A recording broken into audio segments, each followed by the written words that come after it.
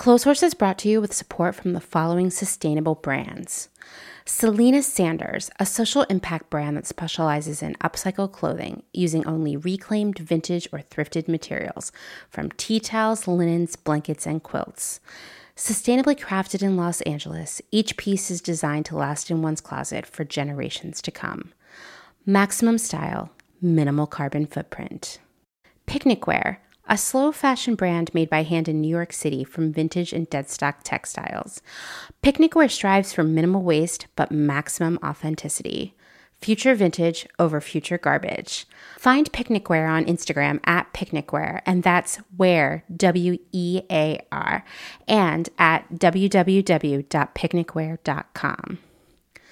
No Flight Back Vintage, bringing fun new life to old things. Always using recycled and secondhand materials to make dope-ass shit for dope-ass people. See more on Instagram at No Flight Back Vintage. Shift Clothing out of beautiful Astoria, Oregon, with a focus on natural fibers, simple hardworking designs, and putting fat people first. Discover more at shiftwheeler.com. Late to the Party, creating one-of-a-kind statement clothing from vintage, salvaged, and thrifted textiles. They hope to tap into the dreamy memories we all hold.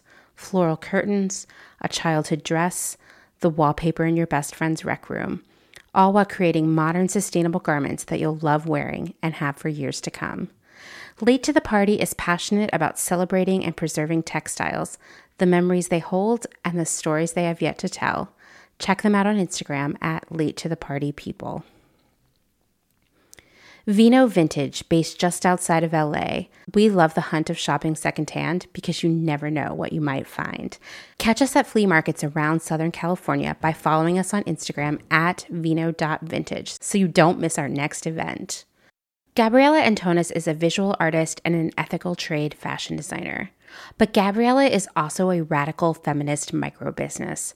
She's the one-woman band trying to help you understand why slow fashion is what the earth needs. The one-woman band to help you build your own brand. She can take your fashion line from just a concept and do your sketches, pattern making, grading, sourcing, cutting, and sewing. The second option is for those who aren't trying to start a business and who just want ethical garments. Gabriella Antonis will create custom made-to-measure garments just for you. Her goal is to help one person of any size at a time, including beyond size 40. To inquire about this serendipitous intersectional offering of either concept, DM her on Instagram to book a consultation.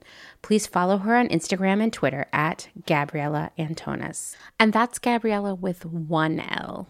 Gotta get that spelling right. Dylan Page is an online clothing and lifestyle brand based out of St. Louis, Missouri. Our products are chosen with intention for the conscious community.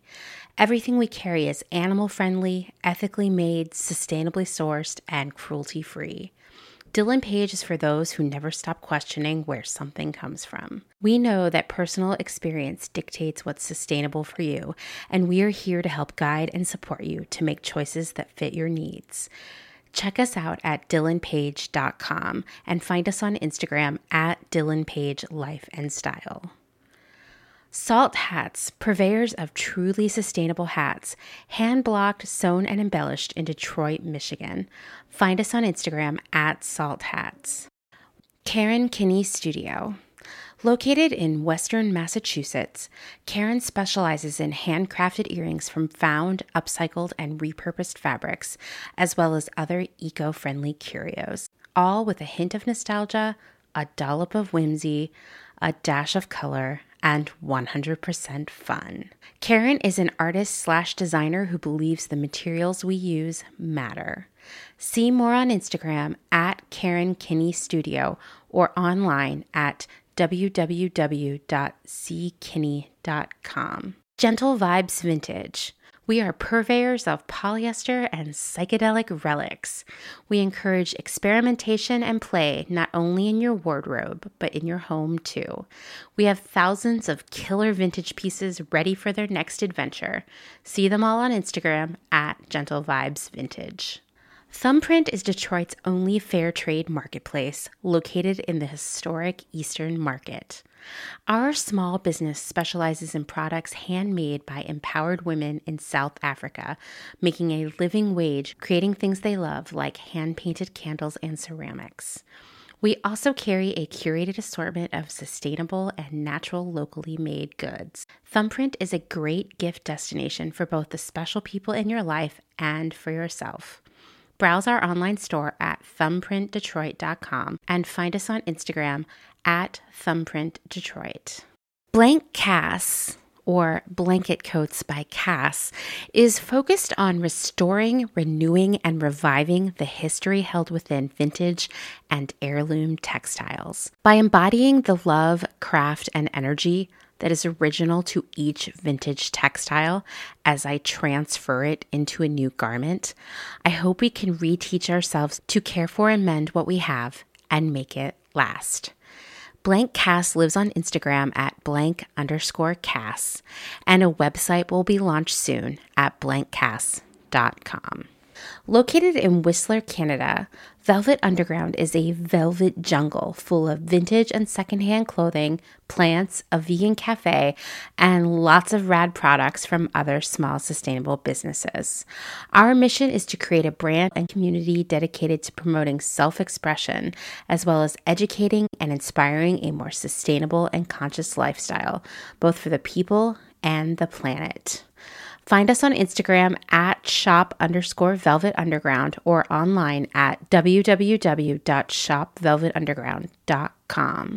St. Evens is a New York City-based vintage shop that is dedicated to bringing you those special pieces you'll reach for again and again. More than just a store, St. Evens is dedicated to sharing the stories and history behind the garments. 10% of all sales are donated to a different charitable organization each month. For the month of August, St. Evens is supporting the Women's Prison Association, empowering women to redefine their lives in the face of injustice and incarceration.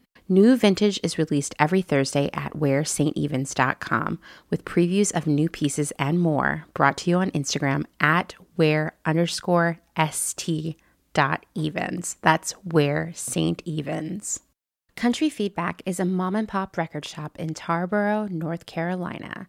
They specialize in used rock, country, and soul, and offer affordable vintage clothing and housewares. Do you have used records you want to sell? Country Feedback wants to buy them. Find us on Instagram at Country Feedback Vintage and Vinyl, or head down east and visit our brick and mortar. All are welcome at this inclusive and family-friendly record shop in the country. Republica Unicornia Yarns, handmade yarn and notions for the color obsessed, made with love and some swearing in fabulous Atlanta, Georgia by head yarn wench Kathleen. Get ready for rainbows with a side of giving a damn. Republica Unicornia is all about making your own magic using small batch, responsibly sourced, hand-dyed yarns and thoughtfully made notions. Slow fashion all the way down and discover the joy of creating your very own beautiful hand-knit, crocheted, or woven pieces. Find us on Instagram at Republica_Unicornia_yarns and at www.republicaunicornia.com.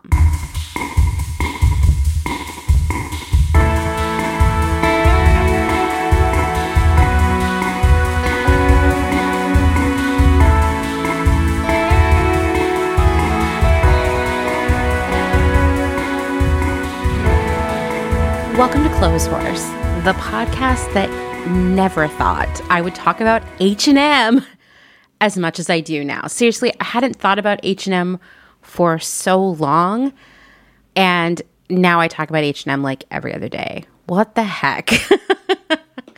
I'm your host, Amanda, and this is episode 95. Wow. Today's guest is Garrick, the founder of Eco Stylist. He'll be explaining to you in a lot more detail about what Eco Stylist does. But if I were going to give you the 10 cents version of it, okay, maybe 25 cents version of it, I guess I would say that Eco Stylist makes it easier to shop for sustainable and ethical brands and know that you're truly shopping sustainable and ethical brands because EcoStylist does all of the background checking for you. Which means, of course, that Garrick and his team, with the help of Remake, have to decipher and filter out a ton of greenwashing. So Garrick is an expert on greenwashing. And when he reached out to me and said, it would be fun to talk about greenwashing together, I was very excited because there are so many ways in which brands confuse us into giving them our money by offering us this illusion, maybe even a delusion, that they are doing something great for the planet and its people. So I hope you enjoy this conversation as much as I did. As an aspiring greenwashing detective. I don't know. Maybe I'm already there. Maybe I'm officially a greenwashing detective. This is a longish episode. I thought about cutting it in half and I was like, why? Just give it all at once. And then you know what? If you want to take a break halfway through, that's what you should do. There is a podcast that I listen to. It's called Mother May I Sleep With Podcast. It's about Lifetime movies. I love it. I have seen almost none of the movies they talk about. Doesn't matter.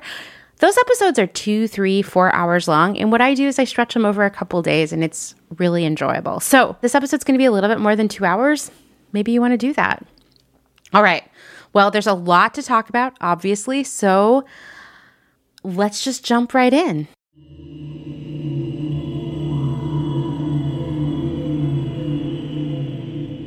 Garrick, why don't you introduce yourself to everyone? Yeah, hi, I'm Garrick Heimbaugh. I'm the founder of EcoStylist, which is the go-to resource for stylish and ethical clothing. And I'm really happy to be here on your podcast.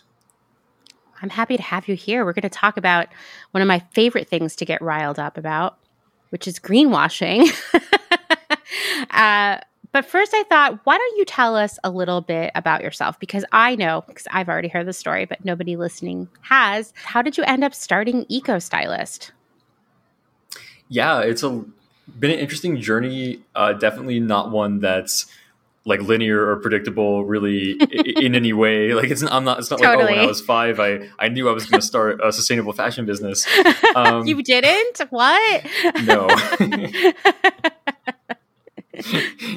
No, it's so for me, I actually had no idea I was going to be doing this. I guess I would say that it started with my quarter life crisis. Honestly, when I was 25, I hit like what was a personal rock bottom for me, where I was just, I'd gone to college for peace studies essentially, and we had studied abroad in Liberia, and so I was pretty passionate about wanting a job that had an impact, a positive impact in the world. And reality didn't align with that when I got out there. And it's not that obviously that, there's jobs where you can have an impact and everything, but I wasn't able to find one off the bat.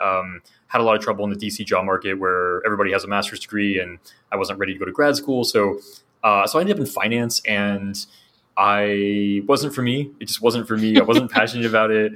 But I kind of used hobbies and things for me as like an escape. So I was always learning outside of work, and I ran like a productivity blog and worked on cars, and I did try like all these side businesses. I was doing all these things to keep myself occupied, and then I just hit rock bottom, and where I was like, wow, I don't like anything about my life. And so I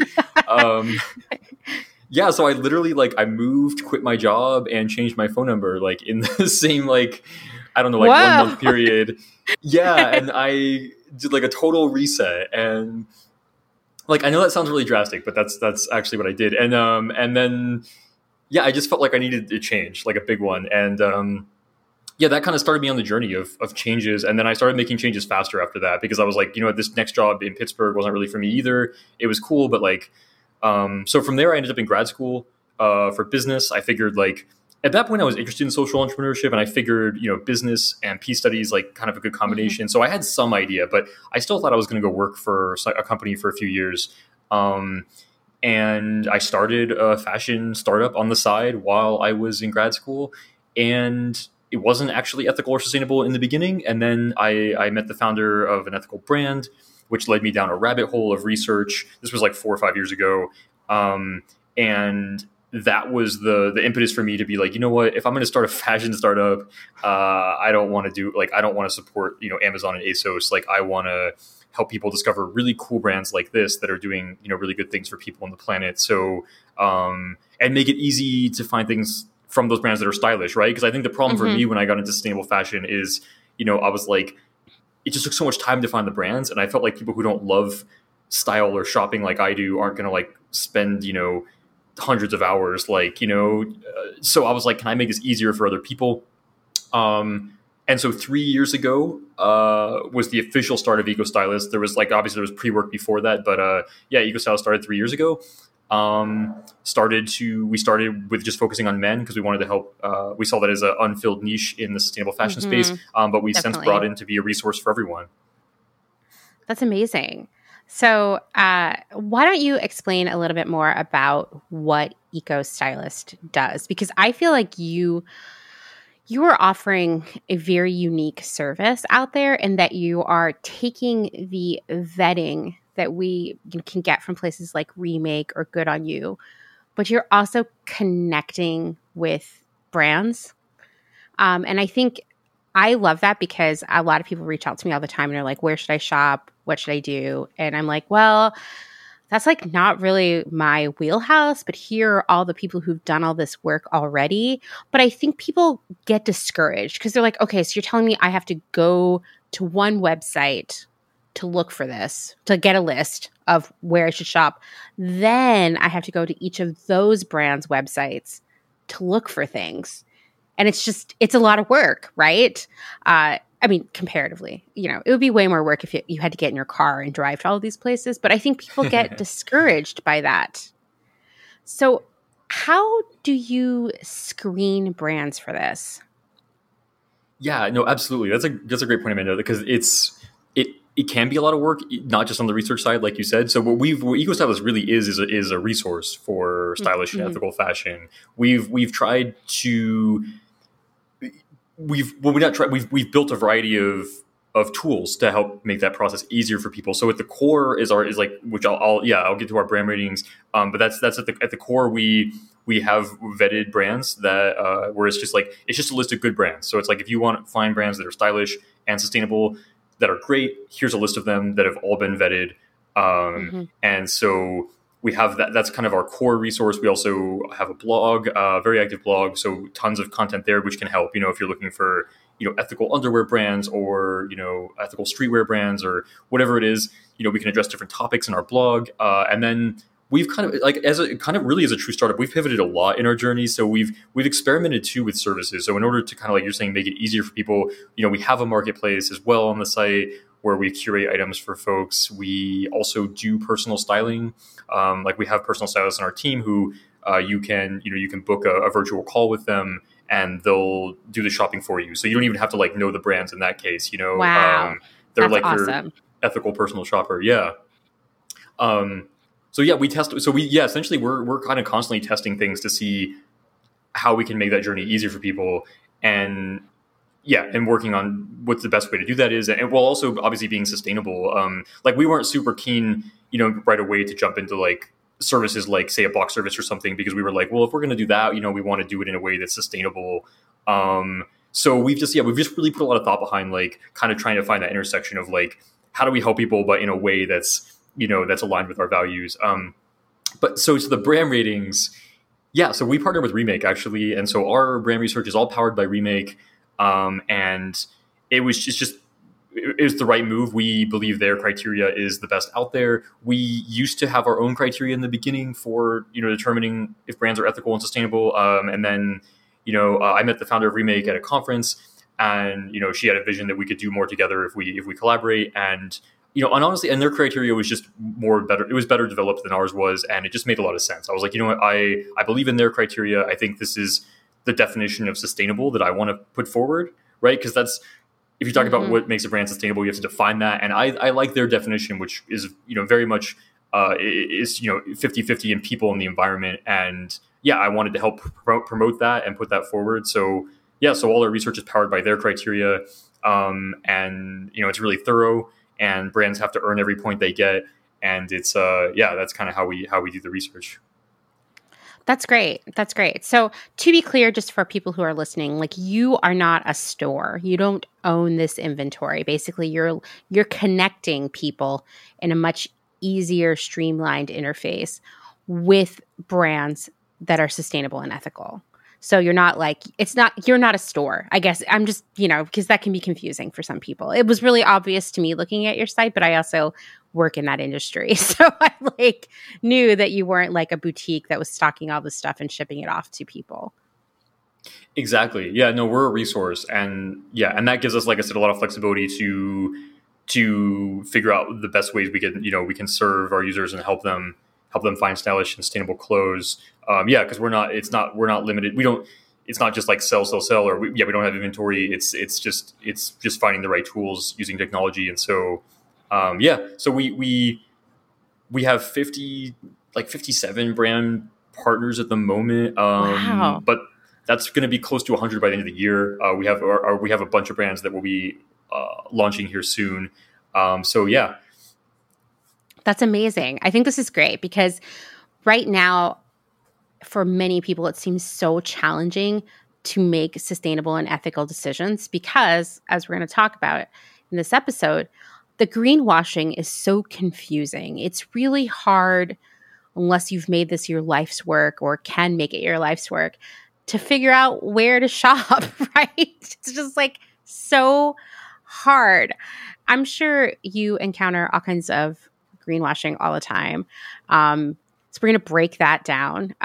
We're going to give you the signs of greenwashing. Sign number 1 is using words that aren't actually measurable. And I wanted to ask you, Garrick, what is your favorite word that has been destroyed by greenwashing? There's so many. So many. I know. So many of these words.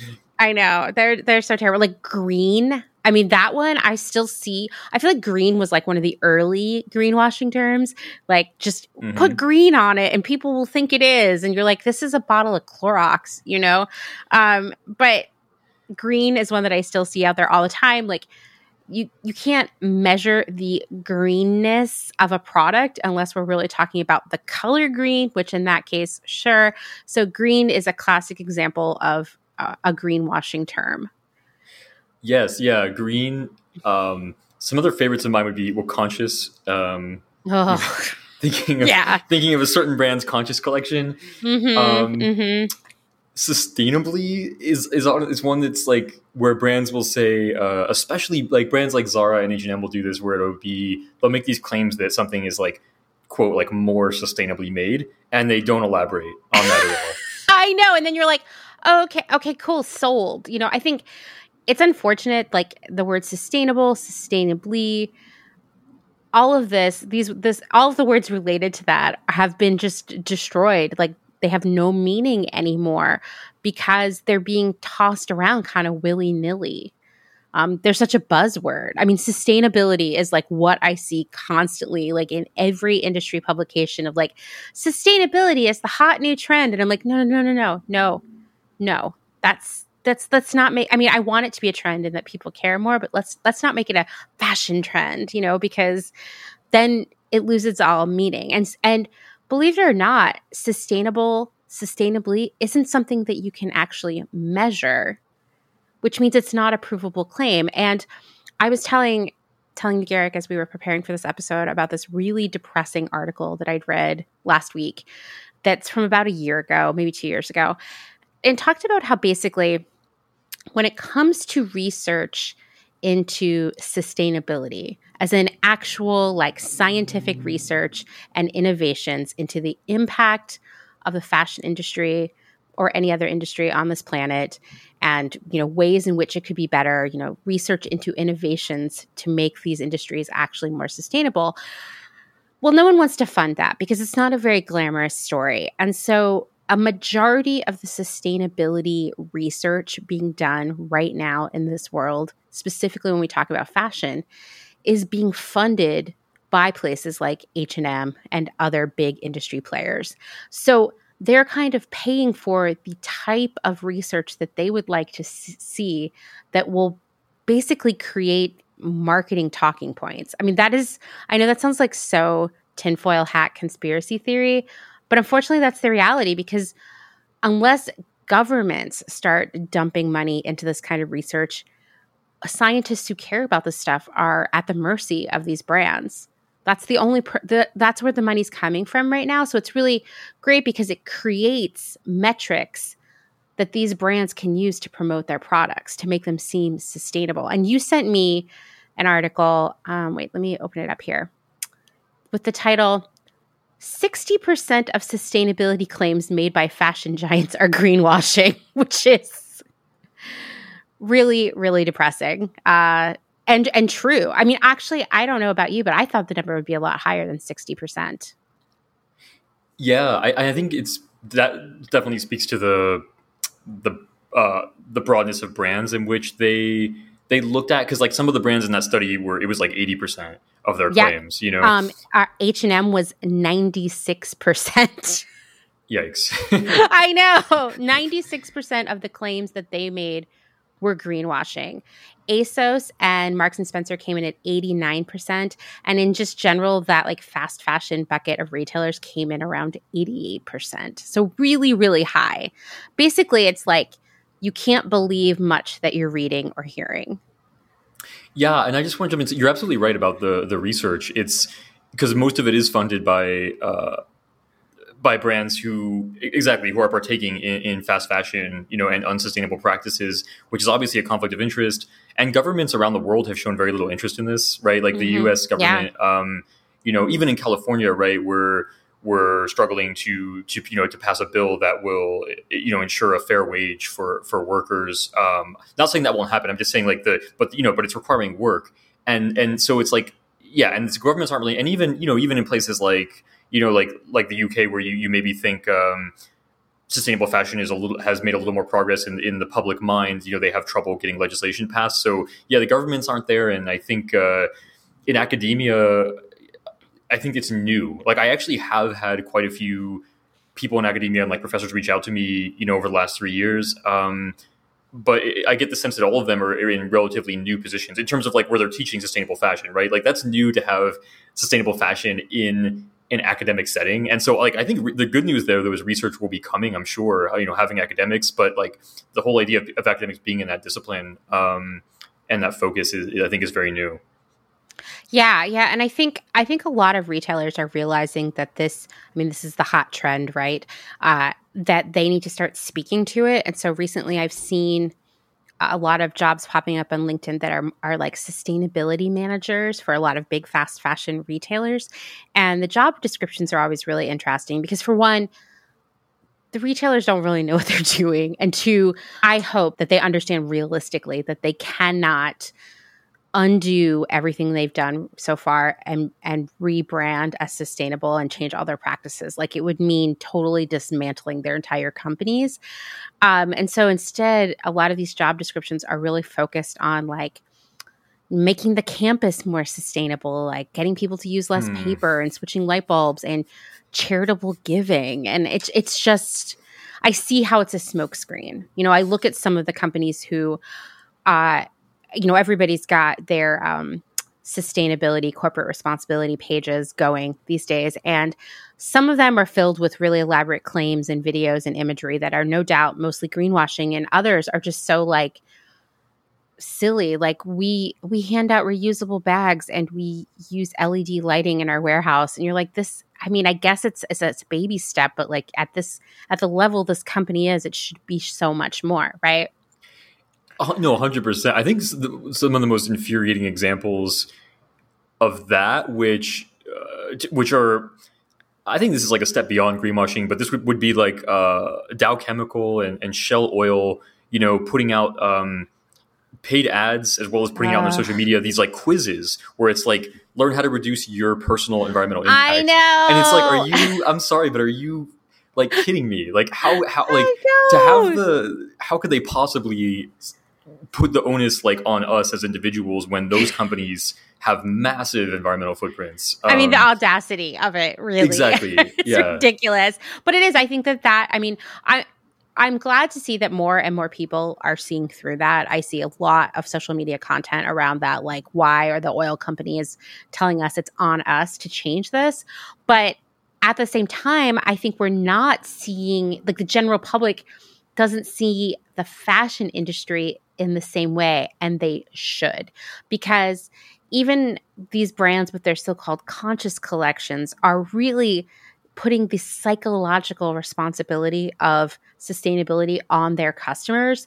Because if they were saying, you know, we're going to own up to this, we're going to change our ways, well, their entire collection, everything they sold would be conscious. They would stop selling so much stuff and pay their workers and all of these other things. But they're not doing that. You know, it's a complete lack of sincerity and authenticity, really. And so some of these other words that they love to throw out there are eco-friendly. Another thing, I mean, what does that even mean, right? Natural is another favorite, because isn't everything really in one way or another kind of natural? It's all organic matter somehow. Recyclable or recycled is also just, I mean, we've done previous episodes about how unfortunately we've all been wishfully recycling for a really long time. But I don't care if the garment I'm wearing was somehow made of a recycled material, because if it's not going to be recyclable after I'm done with it, which it probably isn't. And another one that you and I, which we can talk about more later, is I don't know if this is a little bit greenwashing. This is a lot ethical washing, which is made in the USA. Maybe one of the most egregious ones, actually. Because it implies this idea that if it's made in the United States, it's better for the people and the planet. And that is, in most cases, just not true. Yes. Yeah, no, those are all great. A couple that I would add would be that I've seen a lot of greenwashing around would be, so sustainable fabrics would be one, honestly, where it really matters what is being used, right? Because a brand like, and the thing is, I think what we're really getting at here is like a lot of basically just tons of greenwashing because the industry and the terms aren't regulated, and so so sustainable fabrics, that was a huge one. Like brands like H&M will say, more than we're going to have like 100% of our collection be like more quote unquote like more sustainable fabrics by X year. And the thing is, like, the problem is how do they define that? And where it gets problematic is they define that as like, what they're talking about, the vast majority of their collection they're talking about there is they're talking about converting to BCI cotton, right? Better Cotton Initiative, which is a step in the right direction. But it's just interesting because like that would rank, less good than obviously like organic cotton or regenerative cotton, or I don't know, a variety of other. So it's like it's not like the best. It's like a step in the right direction, but it's not like the best step. And there's and they're just kind of using that. But it gets worse though, because they're also, when they say more sustainably made fabrics, sometimes they're even talking about like polyester, for example, because they've used data from like the Higg index that suggests that polyester has like a better I forget what it ranks better than, but the problem with that is it's a snippet of data, right? Obviously, virgin polyester is terrible; it derives from oil, and the thing is, I believe if I remember this correctly, the problem with that data point is that it doesn't take into account the full life cycle of the fabric, right? Like it's only a snippet of the fabric's lifespan, right? And you're talking about a fabric that's not biodegradable, that's derived from oil, that sheds microplastics. So and then you have H&M like considering that to be like a more sustainable option. So that's one. I think radical transparency. Not to hit on that particular brand, but I think that term, we will be. That term has been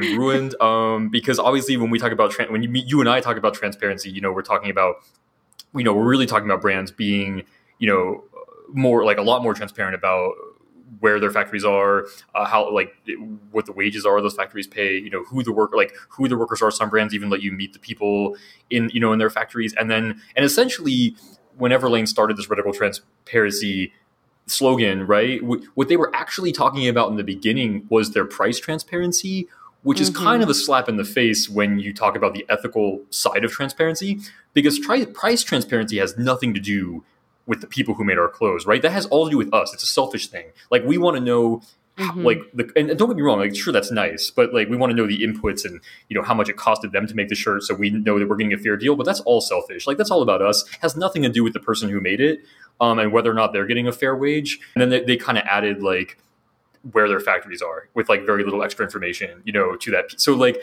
and so like, I don't know, like if I used radical in front of the word transparency, like I said, I would think of brands like Known Supply that let you like meet the people who made your clothes, and include like, the name of the person on the inside of the tag, like that, or like Adelante Shoe Company is a brand we love where, where the makers like sign the shoes and you can meet all of their makers as well in their impact reports and such. So like I would think of like those brands when I think of like radical. I wouldn't think of Everlane. No. I think that's interesting. So definitely people would hear radical transparency coming from Everlane and believe that Everlane truly was being radically transparent about everything. But you're right. It was about price. I think that greenwashing is successful because it kind of exploits our innate selfishness. So for Everlane, not only does it give us this false belief that they're doing everything the right way, and so we can rest assured. It also makes us feel like we're getting a good deal, right? Which people love. We all love getting a good deal. But more importantly, all of this greenwashing, it exploits our desire to have less of an impact on the planet, to do better without having to change any of our habits, which is kind of, it's a little selfish, right? We're used to being able to buy a new outfit for every wedding, every date, just cycle through clothing like nonstop. And H&M recognizes that. For example, we're going to talk about other brands too, but H&M is a big one that knows that we want to continue buying new clothes every time we're having a bad day or we're going out or having a picnic or all the other dumb reasons we buy new clothes when we don't need them. So it's H&M is saying like, we get that. Here's a way to keep doing that, which benefits our company by keeping us in business, that also allows you to feel better psychologically about what you're doing. And I think that's a hard reconciliation for a lot of people. Like a few weeks ago, a study came out, basically said, rental not as great for the planet as we thought, which as a person who's worked in that industry, I will 100% say clothing rental is not as good for the planet as people might hope. And I saw a lot of comments on posts about that. People were like losing their minds, being very, very defensive, very angry. And I think it was because no one wanted to hear that this thing that was allowing them to continue to have new clothes all the time and feel better about it was actually not that great. And that maybe the core of the problem is our constant need for new clothing. Yes. No, that's a really great point you brought up. And I think I wanted to hit something else you brought up that I think was like really on point. And I think we really struggle with this in sustainable fashion is like when you brought up price and how we have like an emotional attachment to that.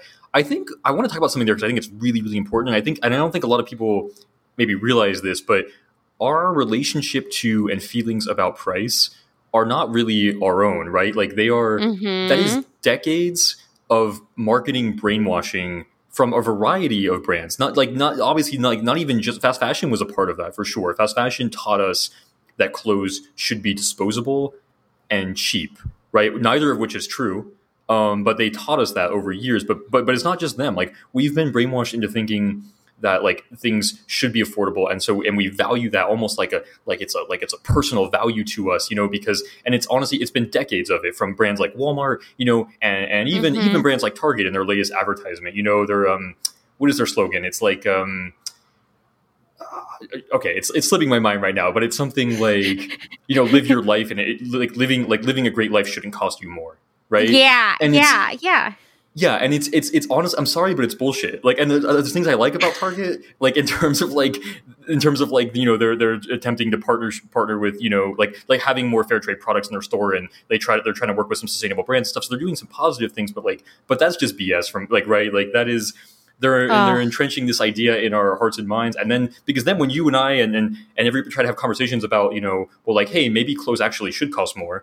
Because in order for them to be made right, and in order for the person who made them to be paid fairly, you get a lot of resistance because people have been taught that is not the case. And so you are like fighting a war essentially against everyone who believes that that's not the case. And so it's just really hard to then be like pause. let's take a moment here and ask, like, how much should our clothes really cost? How often should we really buy them? Yeah, because it just brings up like a strong emotional reaction, as I'm sure you've noticed when you talk about price. Yeah, I mean, and I think price is something I cannot talk about enough, because back when I recorded the very first episode of Clotheshorse and was doing research, I was shocked to discover, I mean, I had intrinsically guessed this because I had seen how pricing had changed even during my career, but clothing is cheaper now than it was in the 90s. And that's nothing else is. You know what I mean? Nothing else is. And even like my husband and I like to sometimes watch 80s episodes of The Price is Right. It's like our comfort zone. And every once in a while, there'll be clothes on The Price is Right. It always is like these Hager trousers, which are on The Price is Right, I want to say $42 in 1983. I Googled those exact pants because the great thing about this company is they're making the same clothes, and they are now $39.99. Meanwhile, a car in that era was like $8,000. And I don't even know how much a car is now because I've never had a brand new one, but I would guess it's around $30,000, $20,000. Regardless, a massive increase in price that makes sense because, you know, cost of living has shifted. Why are those Hagar pants cheaper? You know? Yeah. So I think, I mean, we have so much unpacking as a society to do around our feelings around the price of clothing, because we also think we need a lot more clothes than we need, you know? And I think the fear becomes, well, if t-shirts were twice as expensive, then I could only have half as many t-shirts. But it's like, take a step back. I bet you have tons of t-shirts that you don't wear very often. You know, or like the behavior of buying new underwear rather than doing your laundry. Everybody's known someone like that. That's crazy. I don't like that, you know? Yeah.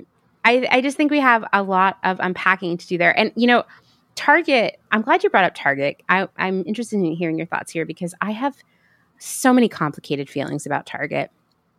Independent of its branding or the aesthetic it's selling. It's like on one hand, Target is offering more and more zero waste product. You know, they are offering more product from Black-owned businesses.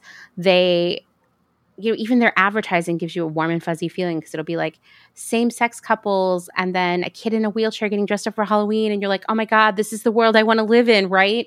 But then you go in there and the entry rack is a whole mountain of $5 t-shirts that are supposedly sustainable.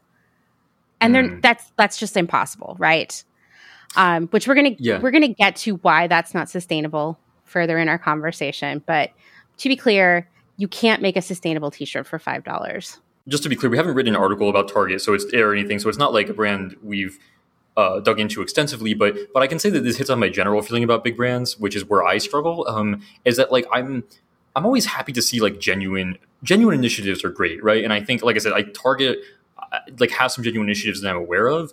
But the problem that I always have personally, just personally with big brands, is like it's always really hard to tell what's genuine, because when they have some genuine initiatives, right, but it's a small percentage of what they do total, then you do have to wonder, like, okay, do they actually care about this? Do they mean it, or are they just doing like what I call the bare minimum, right? There's this bare minimum amount of good where, like, if you do a few things but you keep like 95% of your business unsustainable, you know, people will feel better about your brand.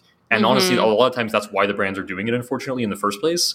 And that's where my red flag was up, because I'm like, if I feel like they're not really in it and they're just trying to make me feel good about them, they're basically doing the bare minimum, right? Then I don't want to support that brand, because that's like, okay, cool, you have some fair trade products in your store, but like, you know, you're just doing that like as much as you think you need to, so that I'll still buy from you, you know. And I think that's kind of the feeling I've gotten from a lot of big brands when they roll out sustainability initiatives, and it's really unfortunate. And that's why I kind of tend to just not support big brands, even when they do have good initiatives of a small size, because it just, I have to wonder what they're really trying to get at there.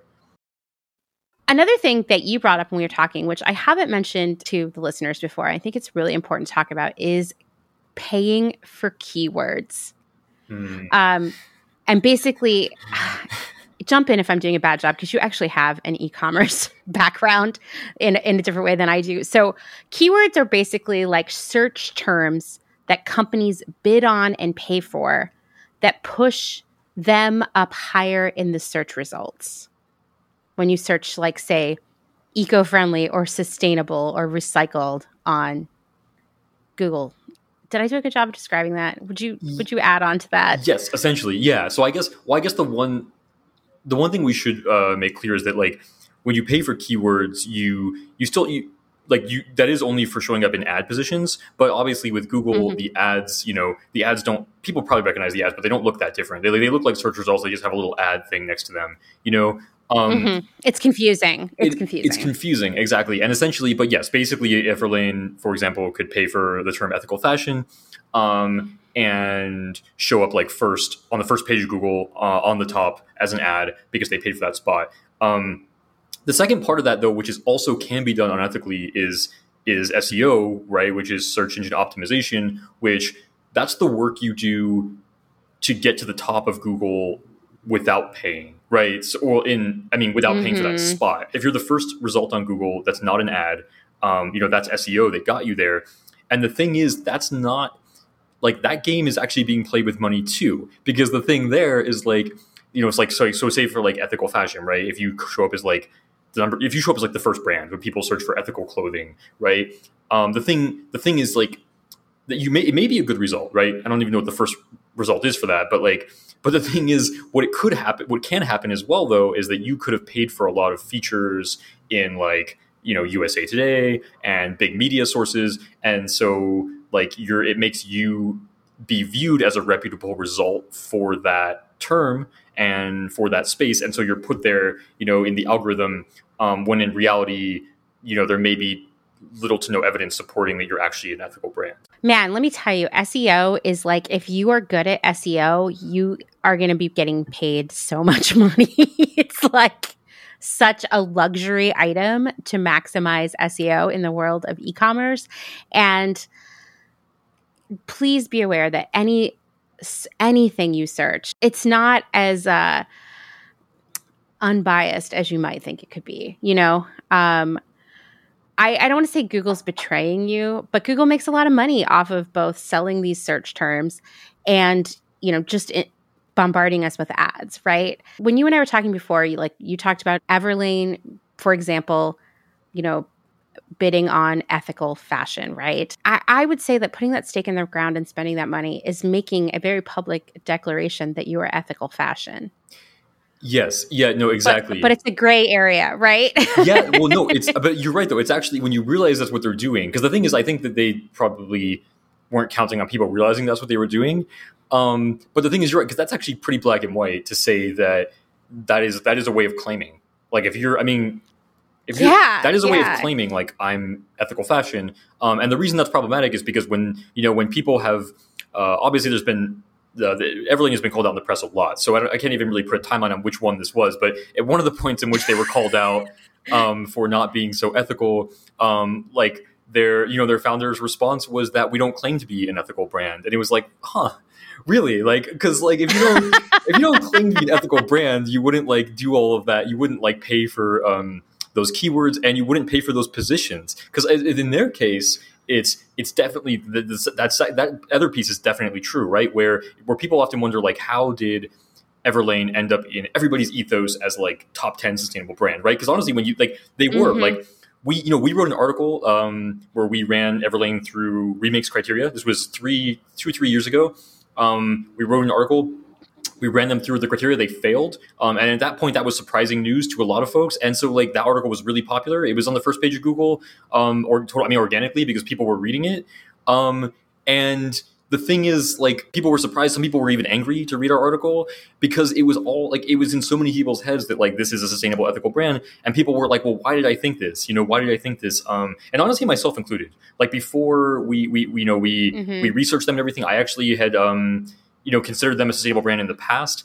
And what I realized after looking into this is it's because they position themselves that way. Like they they pay for these spots in like in USA Today, for example, where it's like top 10 sustainable brands, and then USA Today charges 25 to 3,500 per slot to those brands, and they pay it. And then but when folks see it, they're like, oh, top 10 sustainable brands, not realizing that like those brands just paid for those spots. So I think the key takeaway here isn't like, obviously Google's not the enemy. Like Google's a great resource. I think everybody uses it, but the point is like it's not. It shouldn't be like your number one or like your most trusted resource for sustainable fashion, right? Like that's why it's important to have other resources, like EcoStylist, like Remake, et cetera, that you trust, because that can be a much better starting point than Google, because when you're using Google, you do need to sift through that noise and be like, if one of those top 10 results you got are, if it is like USA Today or like Men's Journal or like, I don't know, all these publications that just like, just let people pay for those spots, then it's not going to give you a good result. And it wasn't researched in terms of like their definition of ethical and sustainable is essentially meaningless. Oh, yeah, totally. And I was telling you about how, for example, when I was trying to vet all of these different forms of faux leather, like Piñatex, which is made of parts of pineapple, and there's an apple leather and cactus leather, all of these things, I would Google them because I had a feeling, just based on my experience with faux leathers and my knowledge of how they are made and how they get that leather-like quality, that based on my experience, there was no way that anything being made out of pineapple leaves or whatever, or cacti, would have that leather-like quality without having some sort of plastic, some polyurethane in there somewhere. And I would Google these products and I would go 5-10 pages into the search results and still be finding the same regurgitated press release over and over again. Every blog was quoting the same talking points using the exact same verbiage. And I was like, okay, well, this is already not good. But if you were an average person who was like, I wonder if Piñatex is plastic free, you wouldn't find that information without really digging. And ultimately where I found it was on these company websites by digging very deeply into parts of the website that most customers aren't going to look at.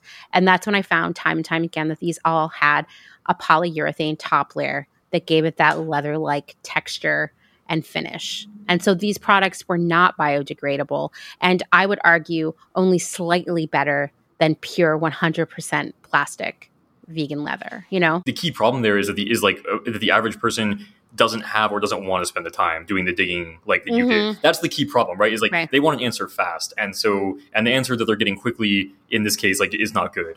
Yeah, exactly. It's just the same thing over and over again. And it's not like, the Cactus Leather Company paid for all those blog posts, but they sure did supply the talking points. So they just kept coming up, and none of those blogs were interested in asking, or maybe they didn't know enough about how this product is made to ask, is it 100% biodegradable? Is it plastic free? Yeah, I don't. Well, not to throw a wrench in the fire here, but actually they might have paid for those. Oh, really? Right? Interesting. Yes, yeah. With press, that is something else I've learned from doing this, is because we've had a decent amount of press, usually, honestly, mostly like a lot of podcast features. We've been featured in Forbes, like a few other things, and like, magazines, newspapers, and things. And I've obviously explored, other press, because press is great. It helps you tell your story. Helps people discover your brand. So right, it helps people learn about EcoStylist. But what I've learned from that is that you can pay for a lot of press. Press, yeah, there's a lot of pay to play in press, including press release distribution. So the thing is, like, while press releases, it's not like, while they're still distributed in, I guess you almost call it the old-fashioned way now, where like, you have a cool story and people share it because it's interesting and worth learning about. That still happens, but there's also something else that's happening a lot, which is that people are paying for press release distribution. And yeah, so that's just something else to be wary of, which I think, I don't really know the money trail behind this one, but I would venture to guess it's there. When you think about like H&M, for example, right? We with H&M greenwashing, and this is often the case with them. Like when they do greenwashing, they'll claim something super sustainable. They'll put out a press release, and then like WWD, I think sometimes like Teen Vogue, like all these publications, like USA Today, like they'll pick it up and just regurgitate it. And I would be willing to venture that at least, if not all, like some of those placements, were paid, or somebody was paid, to like, and so like it's not a coincidence that those press releases are just being picked up and regurgitated. And also, if a publication wasn't being paid, they probably would like fact check it. So I don't know. Just that's a really good point. To think about. Yeah, I mean, you're totally right. That was really naive of me to assume that, because I actually know from my experience working in the industry that the like digital press, because who buys newspapers that often anymore, or actual magazines? So most promotion, most news about fashion and apparel is happening online. And I saw a shift even in my career. Like in the early days, all you had to do was like send Refinery 29 some photos, and they would be like, oh, cool, can we borrow these samples? They would shoot it and it would be on their site, right? It turned into like, actually, we can't do anything unless there's an affiliate link, like something that's going to drive some revenue. So basically they were saying like, you can pay us to run something, or you can give us a percentage of everything that's sold through the click-through links in this article that we'll write for you to make money. I mean, like that sounds so cynical and depressing. And I'm not saying all of Refinery 29's content is like that, but if you go look at their website, or anyone else who's playing in this space, you start to see very clearly there might be articles about why you should vote. Then there's going to be an article about the 10 hottest Memorial Day sales, and you can put all the content into two buckets. Like this was organic, something they were interested in writing about. This is something they wrote for money. It becomes very clear, which makes it even harder, to suss it all out. No, exactly. And no, and I mean, to be honest, like I didn't really know or suspect that with press releases. Like that wasn't intuitive to me. I mean, I kind of discovered that. I discovered that because USA Today reached out to me and was like, or actually, I should say, to be more exact, a PR firm did. But for an article in USA Today, and they were like, "Here's an article that what was it like? It was like top 10, like I don't know, like sustainable or like fashion leaders to be like looking out for in 2021." Like $2,500 for a spot in this article. And I was like, if you acknowledged us for that spot and wanted to write about us, cool. But I don't really think I should be paying you for that. Yeah, and giving this, weird. Yeah, I was like, I don't like personally. And that was a little grayer, in terms of ethics, because it wasn't like, if it was like, but if it like, just think about it, if it had been slightly more, like what if it had been like like top 10 sustainable startups or something, you know what I mean? Yeah. Because that puts that then gives the impression that we at EcoStylist are super sustainable, and we are. But the point is, like, I shouldn't be paying for it. Like, if that's true, like that should be recognized in a way that I'm not paying for it, because that's a big ethical question, right? Like, I shouldn't be paying for a top 10 position like that. Because anyway, that just muddies the water quite a lot. And so that's just the kind of what we find ourselves in with PR, which was to my surprise as well. Absolutely. Absolutely. And so another sign of greenwashing that kind of is a part of that is this very black and white thinking. Like you were like, H&M will come out with this, like, look at this perfect sustainable thing we did. And that's all you read are these very absolute, very black and white stories about sustainability, this idea that it's either perfectly sustainable or it's not sustainable at all. And the reality is that most of this, sustainability itself is so gray area, and mostly gray area specifically now, because for say H&M to do this 100% perfectly sustainable thing, that would be more than just making stuff out of recycled cotton. It would mean paying all their workers a living wage and changing the means of shipping and all of these other things that there's no way they're doing because it's too difficult. And so when you see a really loud public declaration of we're the most sustainable brand or something, you should automatically distrust whatever they're about to tell you next. Yeah, no, absolutely. And the reason we're getting on the case of brands like H&M and Zara and stuff is not because, like, obviously progress is important, right? And real progress should be acknowledge, I just want to point out that like we're not like, and nobody's perfect. Like no brand is perfect. Our brands have room for improvement, and we footnote that. So yeah, we're not promoting this idea of eco perfectionism, right? We just want to help people support genuinely good brands that we believe in, that it's worth your time to believe in and support.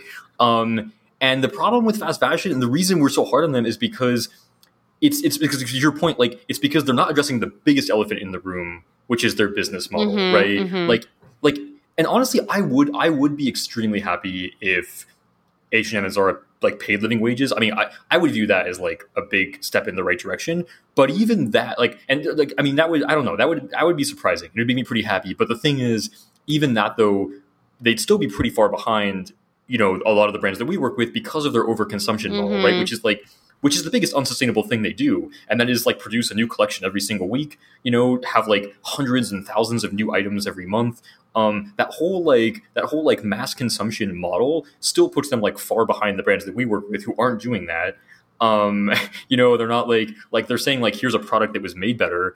And maybe it costs a little more so we can pay our people fairly, but also like we're not trying to get you to buy it once a week. Like we're encouraging you to spend less money actually over time, because maybe it's more money per item, but you're buying less items. You're not buying a new outfit every week. And so yeah, so that's the biggest problem with fast fashion, is that's the elephant in the room, that it's like, it's cool that you guys are doing like these small things, but you're still like miles behind because of that one massive thing you're not addressing. Yeah, exactly. I mean, I think that if H&M came out and said like, listen, we are aware that the entire business model of fast fashion is not sustainable by its very nature of being fast fashion. Here are the things that we're trying to work on. It's going to take us a while to get there. And here's our plan for doing that. I would be like, fuck yeah, take my money, H&M. But that's not what they're doing. They're like, oh my God, we're so sustainable now. Come and shop. Unfortunately, I know their response to this, because I had the unfortunate pleasure of reading this in a press release. When they were called out on their business model, their CEO said, I can't remember it word for word, but essentially the gist of what he said, which goes right back into our conversation, is when confronted about their business model being unsustainable, they said like it's their mission to make clothing, more affordable and accessible for the world. Which is bullshit. Like, and it goes right back to our point about that like price emotion thing, right? Like their way of like skirting around their unsustainability, their unethics, their way of like not being responsible for all of that is being like, well, hey, we're doing you a favor by by making this t-shirt, more affordable for you, which is a lie. It hits on like that price emotion thing for us again. And the other thing, which I saw somebody, I think it was Aja Barber or an influencer called this out recently. I think I saw it on Instagram, where she was like fast fashion isn't like it's not succeeding because of poor people, right? Which is the unsaid thing that's being said there, right? It's like if fast fashion is important because it's affordable, right? Suggesting that it's like people who like have less income need fast fashion. That's obviously BS, because these brands, which are multi-billion-dollar brands, are being supported by lots of middle and upper class people. So like that whole thing is a lie, right? We need to like, it's, yeah.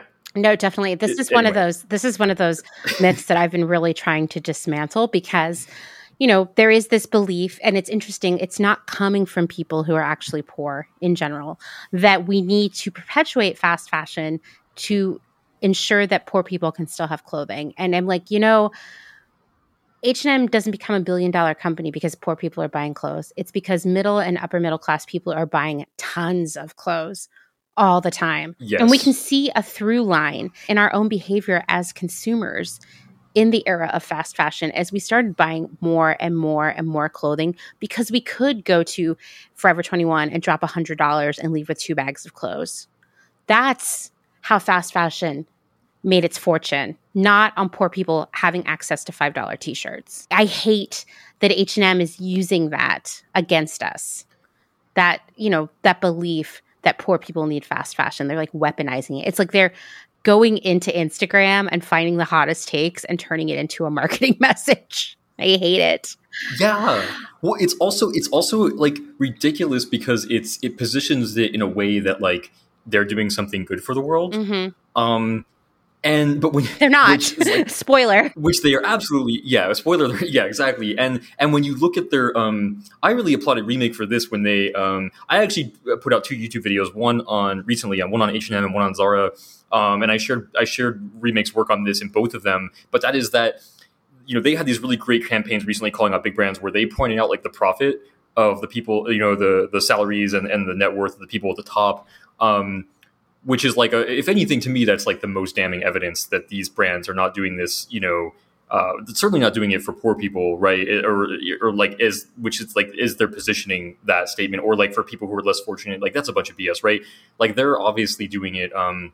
There's extreme income inequality in these brands. Like the founders are worth billions of dollars.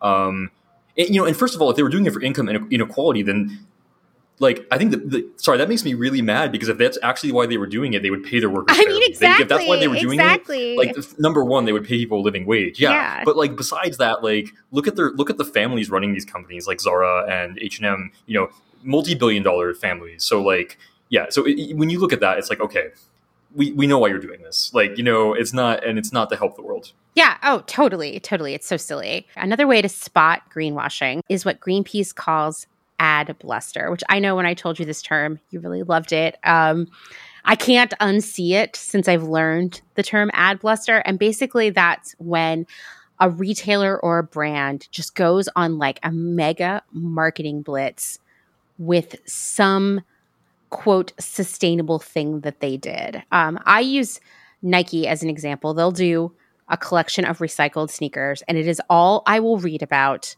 everywhere on the internet for like 3 weeks.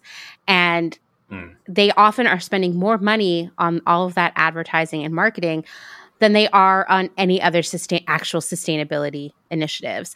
And so when I see things like that, I mean, H&M, we're going to talk about H&M even more. Get ready in a few. But when I see, like, for example, Nike going so hard on this one collection that was maybe 1,000 sneakers, maybe less, 500. Nike makes millions and millions of sneakers every year. Like, that tiny collection is such a drop in the bucket. We're not talking about the vast majority of what they're making.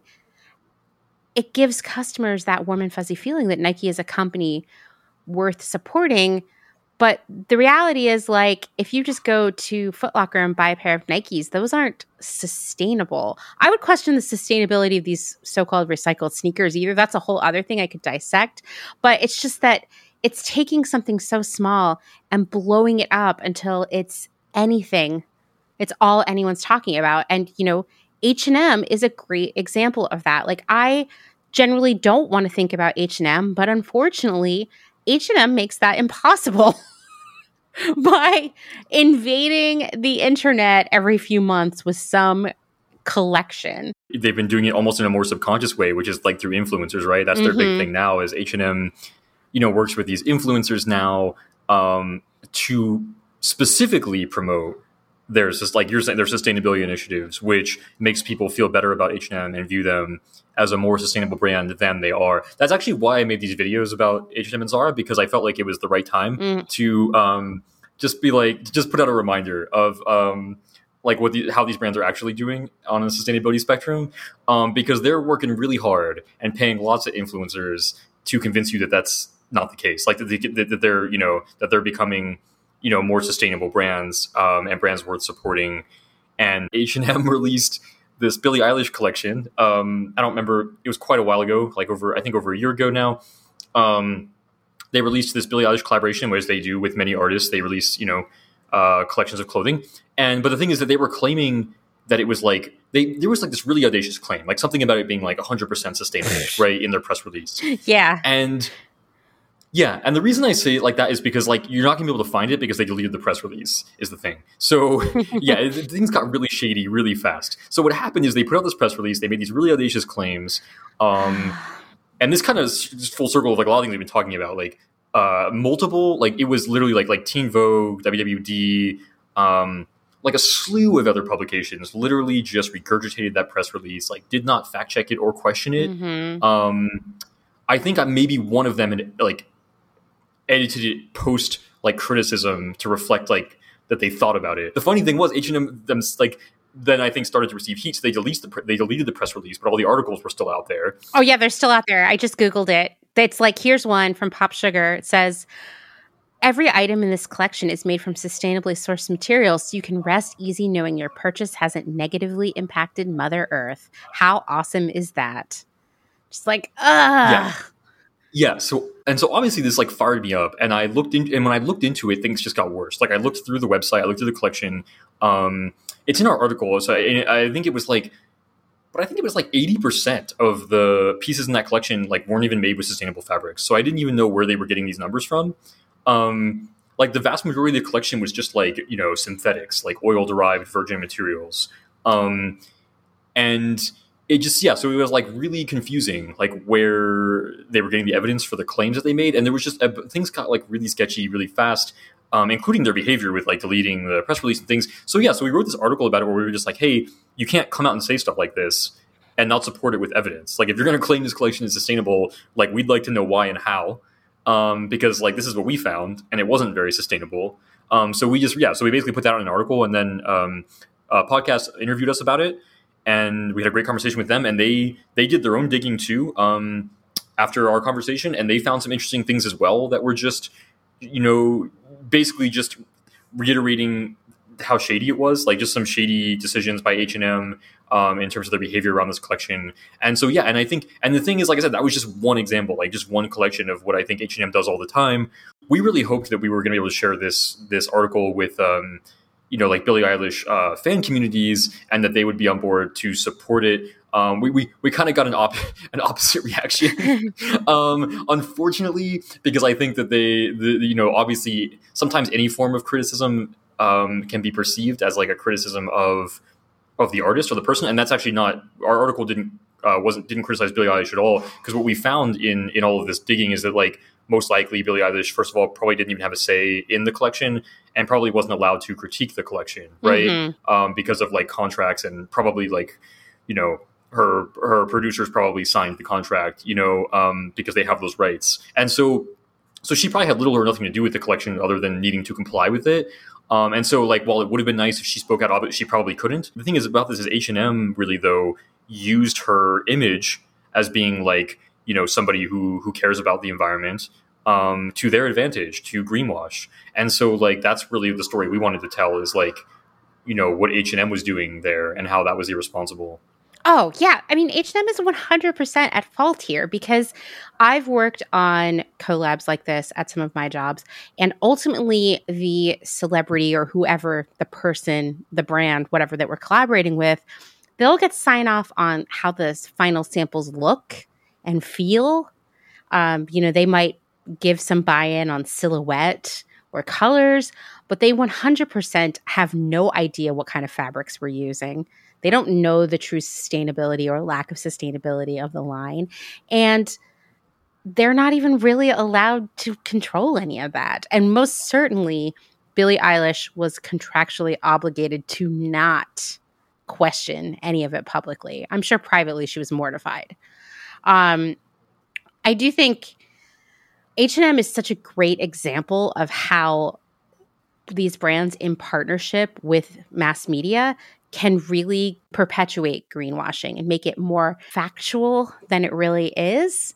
I think H&M being, obviously one of the biggest ones out there, they're so smart about weaponizing sustainability in tandem with pop culture, but they're also so responsible.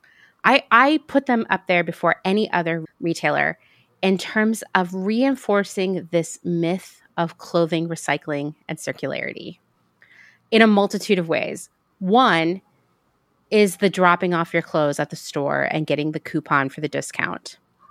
They tell you that these clothes are going to be recycled.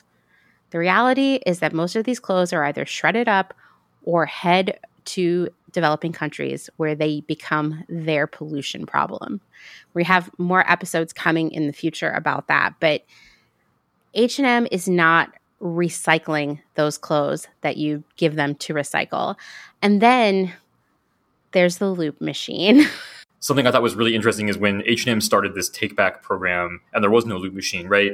I remember reading this article about like how, H&M started this program and they collected all these clothes, and now they just have like warehouses full of clothes they didn't actually know what to do with.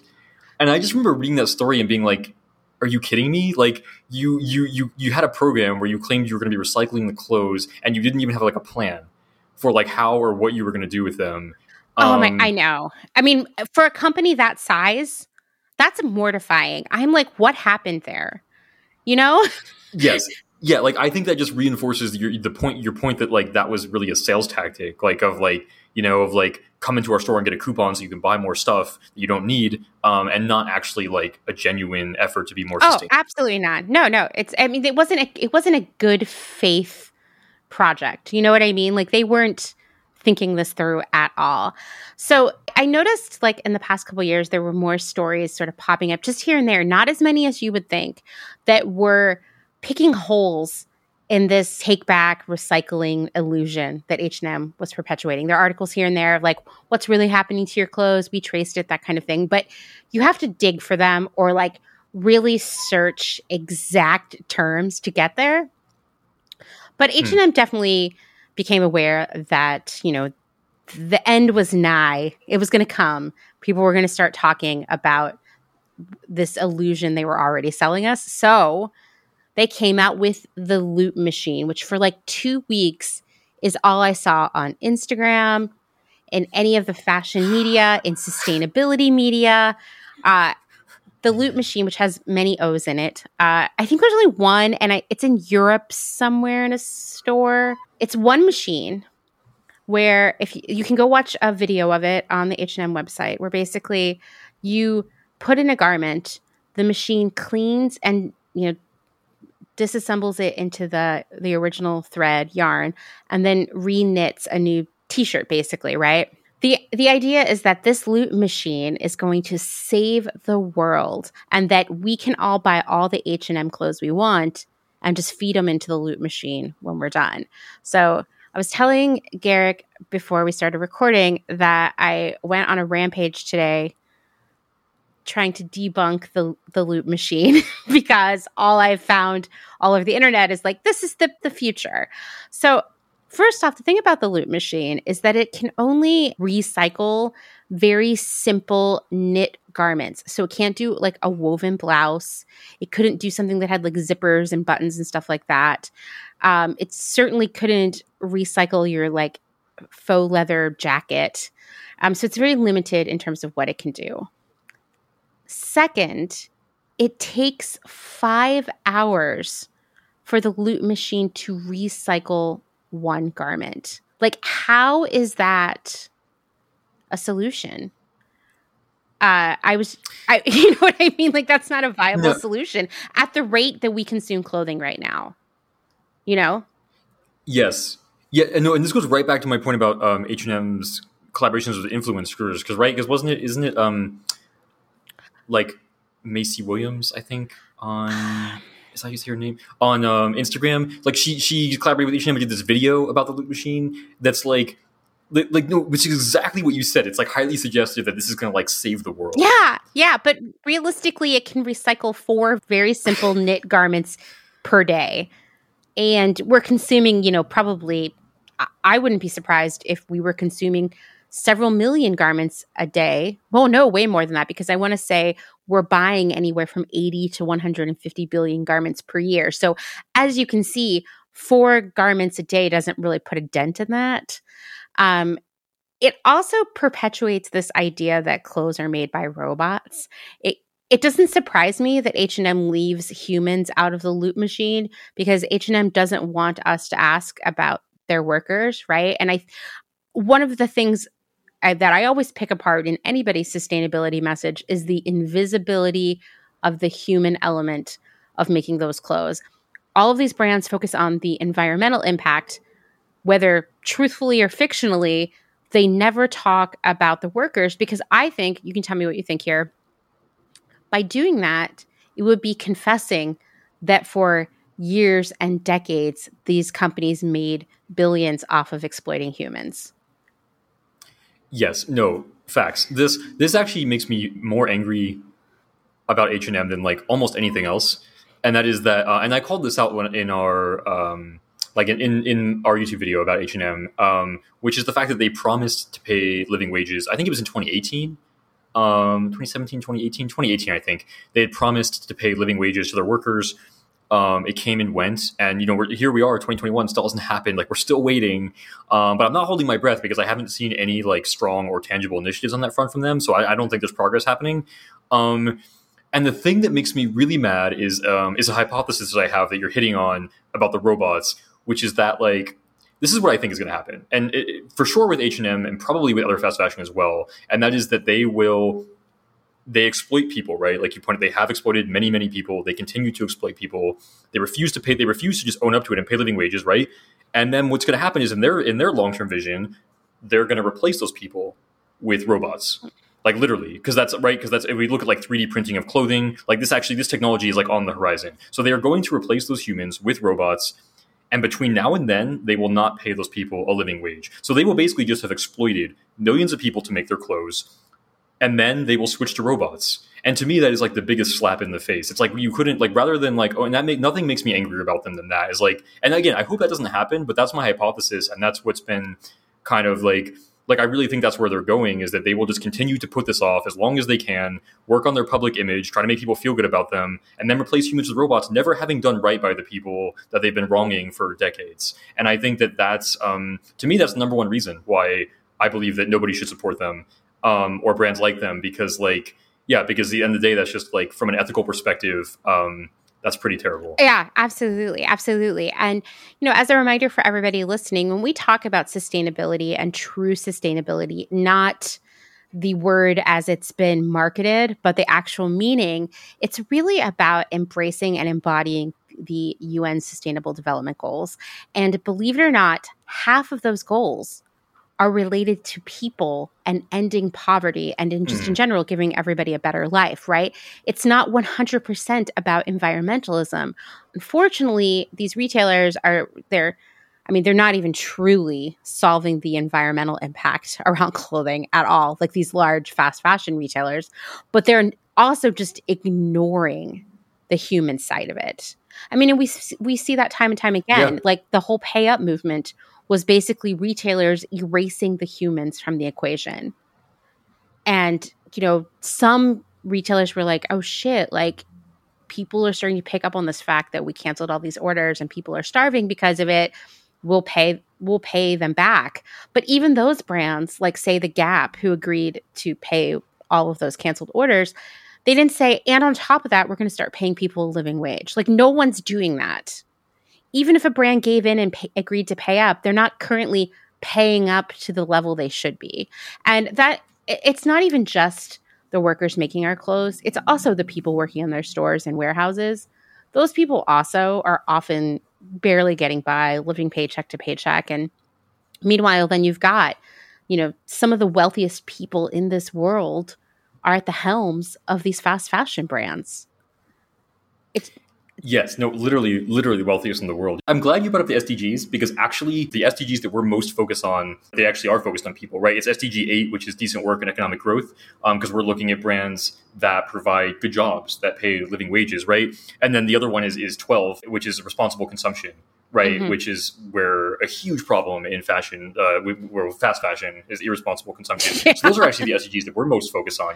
Like obviously climate change is one of them and it's important, but like where we see ourselves as having the most impact on SDGs is actually those two. Because it's the overconsumption problem that's really unsustainable. And then needing to provide good jobs and not jobs that pay really low wages.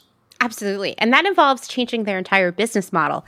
It doesn't mean, well, as you know, because you work with brands who are abiding by these goals, it doesn't mean that a business can't be successful.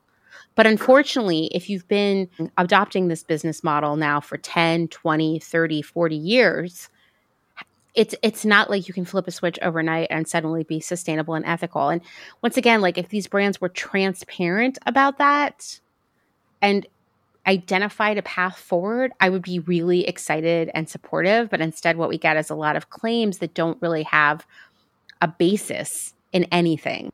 But let's talk a little bit about what you think are some of the brands that might be surprising to listeners that you think are the biggest culprits of greenwashing. We know H&M and Zara are up there on the list. But I know that there are other brands that people might be surprised to hear. Yeah, absolutely. Yeah, we can probably divert from talking about fast fashion here for a little bit because we talked about them quite a lot. And we already mentioned Everlane, so I think we've probably touched on how and why they're guilty of greenwashing. So some other ones that might surprise people and would be, well, let's just start with Allbirds as for one example. Yes. Yes. And that one, obviously, this one's pretty gray, right? Because from an environmental perspective, Allbirds does great things. They are a B Corp. But this is why, something that we've been saying, and in conjunction with Remake, because I mean, this is like in Remake's criteria, there's not a space for B Corp where it's just like, 20 points.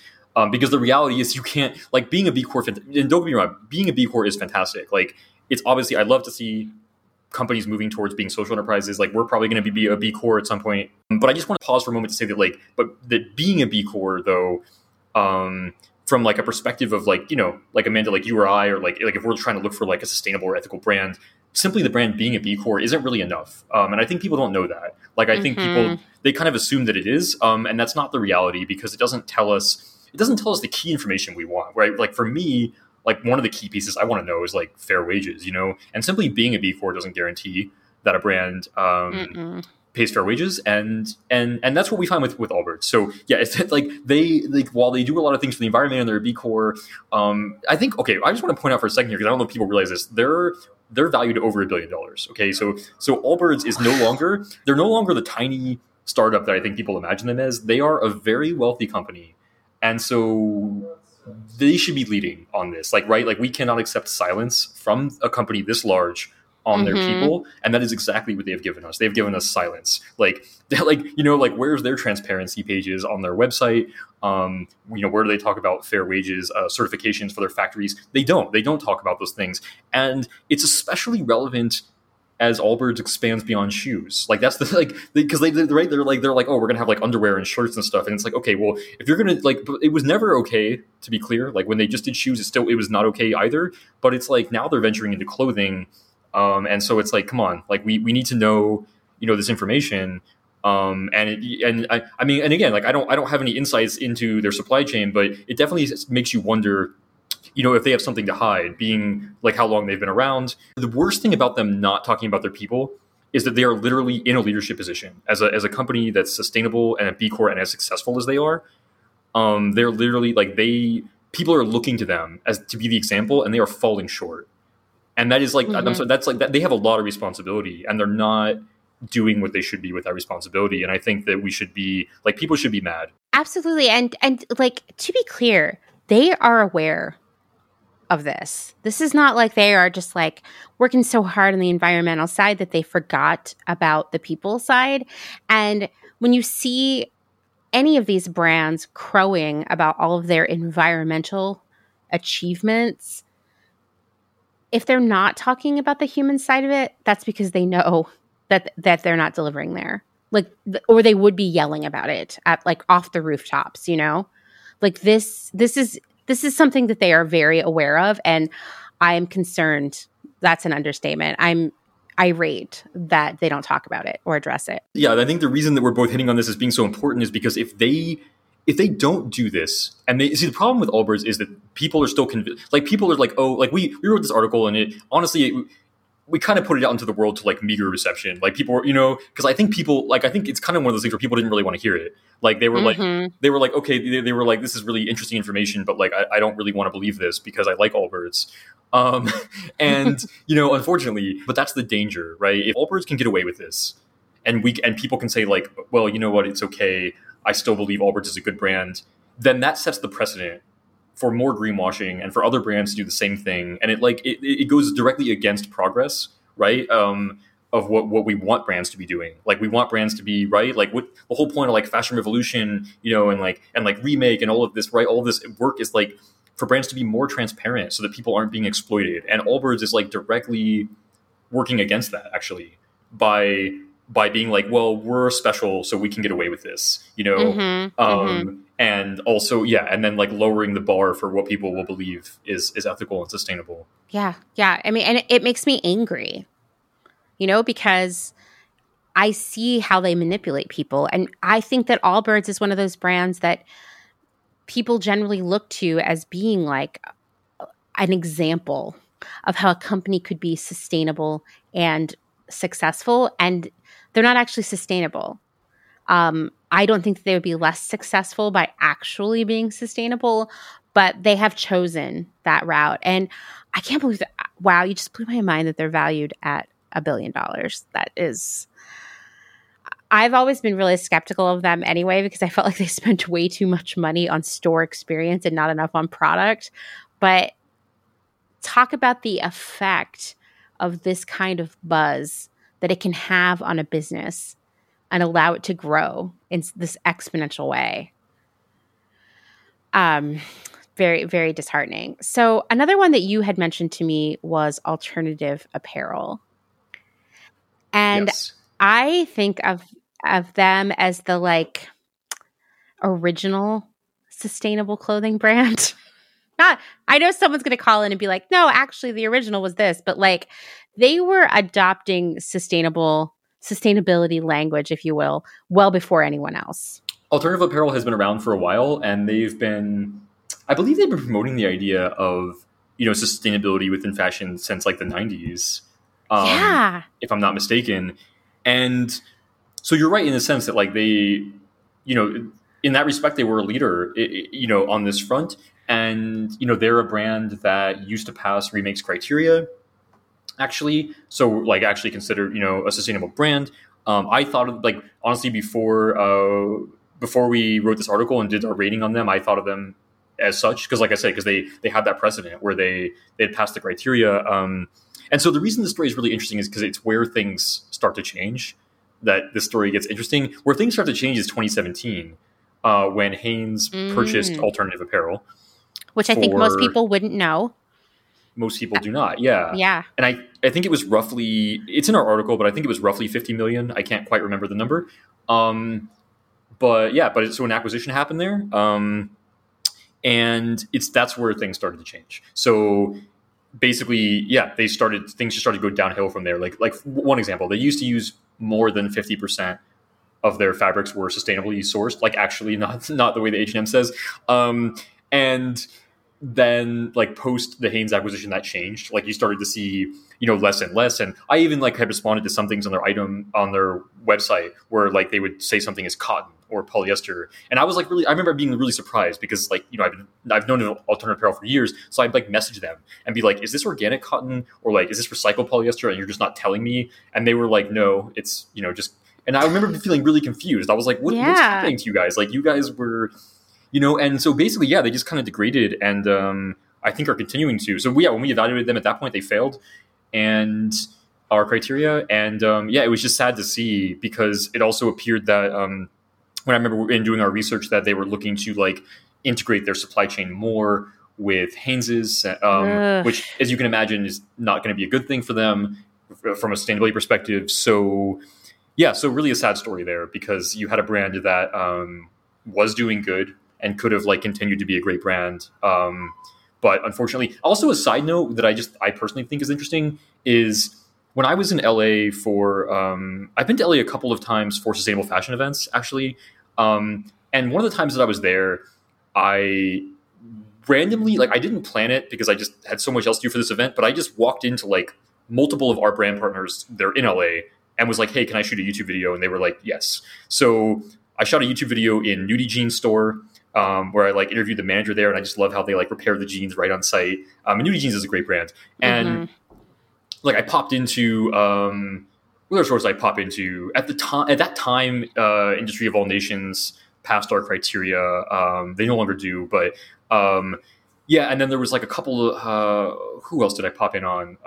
Like Tact and Stone is a brand that we love that's in LA. I popped in there and interviewed the founder. And so we were just popping in stores, and Alternative Apparel was the only one this was pre-article. They were one of our brand partners at this time, before we had reevaluated them. And I popped into their store and they were like, no.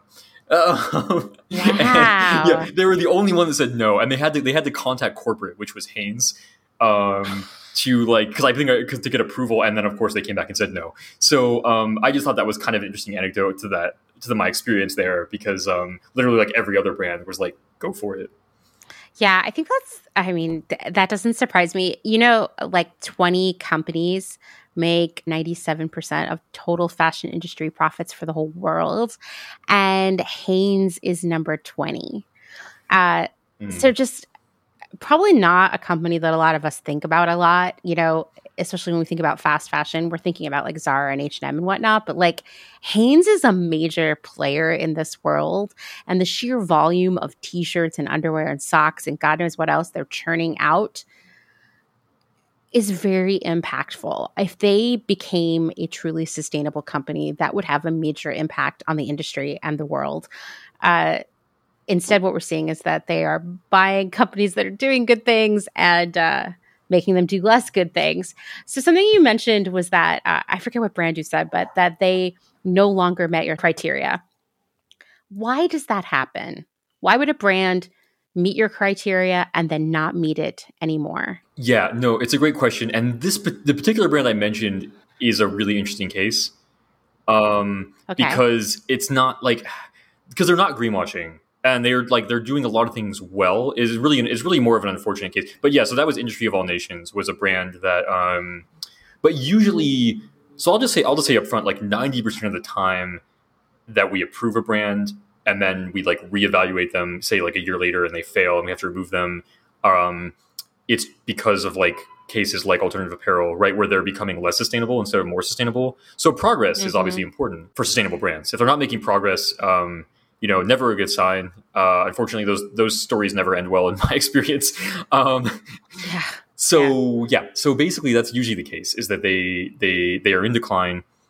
But occasionally other things happen, and so with Industry of All Nations, it was really a situation of, so Remake redid their criteria. I think it was about a year ago, to include diversity, equity, and inclusion in their criteria. And that was a category where Industry of All Nations fell quite short.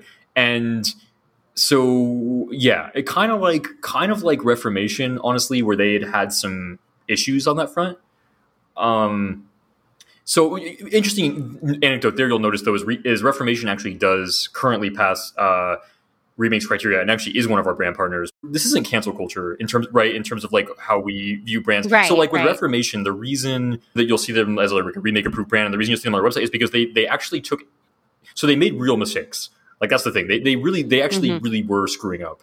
But the thing is, they actually took tangible efforts to fix those, and ones that I think Remake and us like believed were that they meant, right? Obviously, time will tell. Like we reevaluate brands regularly.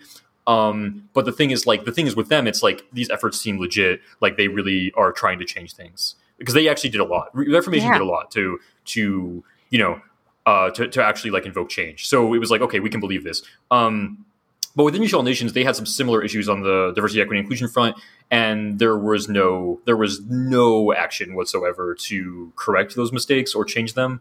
And so it was close. Like it was a close fail. It wasn't like a massive fail. Brands need to earn 50 points or more to pass our criteria. And the reality is, like, if a brand earns 50 points, that's like a lot. So this is all the criteria. Like that's actually a lot of good, because like 9 points are for living wages. The diversity, equity, inclusion category, which is combined with leadership, is worth 8 points. So that's like if a brand is, if they have like people of color in senior leadership positions, if they have a diversity policy that they share. The sustainability part is like if they promote slowing down consumption, right? That's like 8 points. There's like 4 points for having a circularity initiative. I'm just giving some examples, but basically brands need to earn 50 points, which is a lot of good.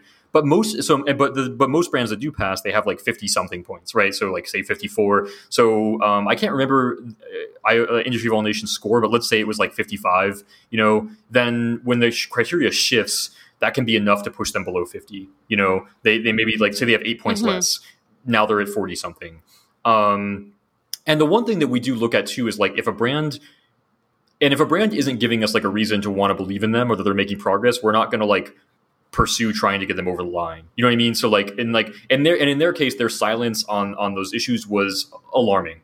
So we didn't follow up with it. And when I say about pushing brands over the lines, what I mean is like occasionally we will reach out to brands that are close to passing, and we'll ask them. We'll say like, you're missing a lot of information on your website, basically, is what we'll tell them. And, we'll ask them what they're doing on those things and if they can put them on their website, because a lot of times, especially smaller sustainable brands, they don't necessarily know what information they should be sharing with people. So we've had brands that were like made in the USA that paid, 1.5 or 2 times minimum wage. And that information wasn't on their website. We talked to them. They told us that. They also put that on their website, and then that that helped push them over the line. So we'll have cases like that. But back to them. Yeah. So basically, that was an unfortunate case where like Industry of All Nations does a lot of cool things in terms of sustainability and ethics. That was really disappointing for me, honestly, because they're a brand that's very thoughtful. Like, I visited their store. They're very, very thoughtful into the finer details, like the finer details of sustainability. But there's what I would describe as a leadership problem. There. Yeah, that's what I was expecting you were going to say. Really, really disappointing. And hopefully they'll hear enough from customers that they'll be forced to address that. Because I would agree. I feel that they are very thoughtful in other matters. It's really disappointing. Agreed. Yeah. So what are the brands you recommend the most, or like your favorite brands, I guess I would say? Yeah, my favorite brands. Let's see. So Outerknown is one of my favorite brands. I just love, I love their brand. They do so many great things. Like, for example, I'll just give some examples. So their jeans, they do a lifetime warranty on, which is super cool. Which makes them pretty affordable as well. I think their jeans are in the, depends on the type, but they're like in the $120 to $180 range, and they're made super sustainably, like at Cytex with, organic cotton and lifetime warranty. So like that's just one of the things they do, but just a very thoughtful brand, brand that's always making progress, which is what we like to see. We like to see brands that are doing things sustainably and ethically, but also like continuing to hold themselves to do more. Adelante Shoe Company, I have to give them a shout out. That's the first brand that I mentioned that I discovered. Met their founder by chance at a flea market, essentially in Boston, and I've been a huge fan ever since. They are one of the, if not the most progressive brand I've ever met on living wages. And I say that because of the thoughtfulness and the detail behind it. Like their factory that they own it themselves, is in Guatemala, and they were unhappy with any of the metrics out there, so they put together their own measure of what a living wage is in Guatemala. It's above everything else that they could base it on, and they're really transparent about it. Like, they're like, this is how much we pay our workers. They put out these awesome reports that measure like quality of life improvements of their workers, and they're really honest about it. Like, in one of the reports, there was a finding that like quality of life for the workers had actually reduced year over year in this one aspect. And so they were like, okay, we need to work on that for the next one, So like, wow, they're not just like lying. And what I mean by quality of life is they'll measure things like of our workers, how many can afford to send their like education for their children, and for how many of their children, right? Like they're measuring like these types of things, and they share this in their impact reports. And they, like I said, they don't sugarcoat it. Like if they actually regressed in some metric, and they own up to that. And so they're just like, I love them. They're just like great brand. Like obviously, like, I think I mentioned Nudie Jeans earlier is another one where they're like super serious. They're so serious about sustainability. I love it. Like, I love their energy. Like they're one of our silver brands, which I just want to point out, like, very few brands on our website are silver or gold, because those are extremely progressive categories. Like, those are really hard to earn that many points. It's very hard. So like very few brands are silver or gold. And these are like the best brands on the planet, right? Like we literally like, we say like 99% of brands fail our criteria, which is true. Because then like the vast majority of those brands never even get researched because they don't stand a chance, like brands like Shein that have 0 points. Mm-hmm. That's a really good point. No chance. Yeah. So like, but Nudie Jeans is silver, and they're so serious. Like, I remember when we shared our ratings with them, they're like already thinking like how they can do better, and looking at like all the different things, like it's like they're so serious. And it's just great to see that energy. And I've seen them improve over time as well. I love how they repair their jeans in store. Really inspiring. I also just want to add on Nudie. My husband is a big, long-term devoted fan of Nudie, and he has had his jeans repaired by them, and they came back cooler and better than ever. And he's a buy one pair of jeans per year kind of guy and just wear them every day. I mean, the quality blows my mind. And yes, they are more expensive than going and buying a pair of jeans at like Old Navy or something, but they're well worth it. When I compare it to the like $100 stretchy, like skinny jeans that I used to buy, there's no competition in terms of quality and just looking good, really.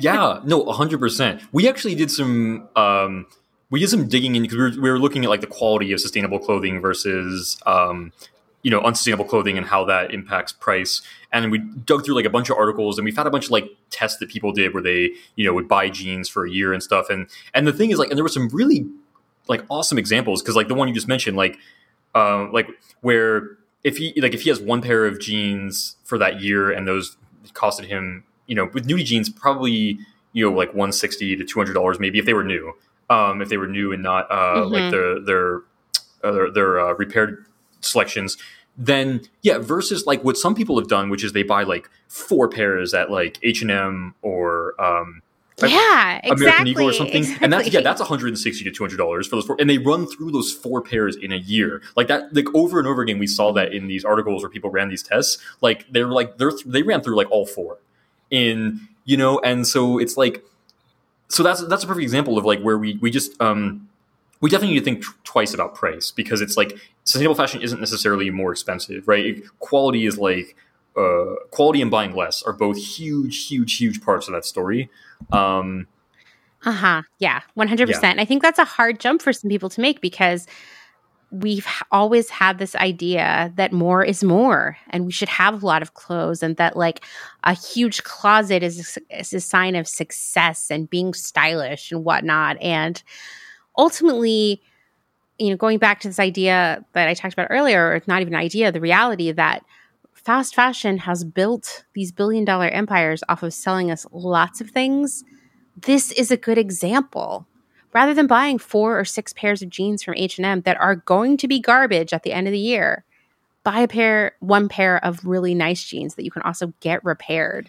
It's a life upgrade. Yes. No, I love it. And in addition to that, like, it's also like if they do wear out to the point that you're like, you could get the free repairs, but you decide you don't want to because you're like, I don't really know if I want to wear these anymore. I mean, the really cool thing too, though, is it's not 4 pairs of jeans being thrown in the trash. It's Nudie jeans taking them back from, if you decide you don't want them anymore, it's Nudie jeans taking them back from you and either recycling them themselves or repairing them and reselling them in their store. So like, not only, is it better for the, for that whole journey, but there's also that circular component to it. So really just an awesome brand. One that I really believe in.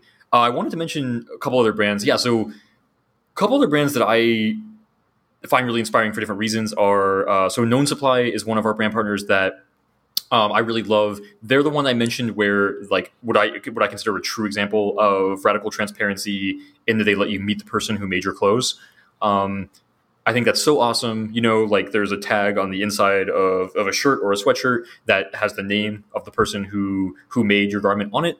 And you can look that person up on their website, and you can learn a little bit about that person. And their factory is fair trade certified. So, those people are, treated well, paid fairly. So yeah, they're just a really cool brand that has done really well by people. And I know that their founder, I've interviewed and talked to their founder. He's really passionate about that. And so, yeah, so I think just awesome brand there.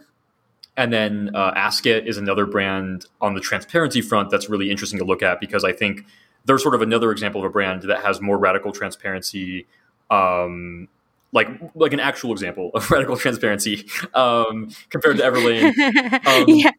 Yeah, that's a bit different. Like they don't do the meet the maker thing. What makes them unique is their honesty about their level of transparency is like super on point. And so that's what really I think makes them special, is they're like so what do I mean by that? So like a t-shirt that they sell, they'll be like, we have 80% transparency on this t-shirt. And they'll tell you like why and how and what that means. And that's rare. First of all, most brands don't even admit that. Like most brands don't even acknowledge I that they know. don't have full Yeah. transparency. Yeah, so like they actually risk like you thinking something bad about them as a result of that, because you might be like, because I think some people might be like, well, why don't you have complete transparency? And the reality is, most brands don't. And this is something we look at with their criteria is like, for sure, is like, it's because the first level is always the sewing part, right? We always look for that. It's like, obviously, like, do you know who's sewing your garments, and do you know if those factories are certified and if they're paid fairly? But there's other layers, right? There's like, do you know who grew the cotton? Do you know who dyed the fabric? Do you know where the buttons came from, right? That's where Asket's looking. When they say like 80%, that's what they mean. They're like, well, the 20% that's missing is like, we don't know where these zippers came from exactly, or like it can't be traced to a T, So like, yeah. And so I think that besides that being inspiring, it pushes them, like they do work to improve those things. So if it's at 60% for like a pair of jeans, they're obviously working to get that to 100. And so I just think that that's pretty cool. And they're also focused on timeless staple pieces. So definitely against the mass consumption model. And something else cool about Asket is they've been a menswear brand their entire life, but they're going to be adding women's clothes soon. So just like something kind of cool that'll be coming from them. That's amazing. I mean, the transparency thing just kills me. I love it because I can say, having worked as a buyer, that the most amount of transparency I ever had into the product I was creating was probably like 5%. Like I would buy from a vendor who knows who their factory was really, and who knows if that factory was subcontracting. And that's just for the sewing. Like, forget about knowing where the fabric and all of the other trims came from. Like, impossible. I wouldn't even know about like who made the labels that were in them. I mean, once again, it would be really amazing if one of these larger fast fashion brands came out and said, hey, we actually don't know anything.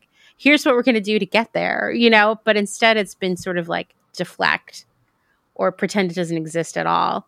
I know, when we talk about Uyghur forced labor, a lot of brands have come out and been like, we had no idea, or like, we can guarantee that there's no Uyghur forced labor. And really, I'm more inclined to believe that they don't know than that they can guarantee it, because the transparency in the supply chain is just, it would require like doubling your staff, I think, to like keep an eye on it. So it's really exciting when a brand takes that really seriously. And to me, 60% transparency is radical, actually.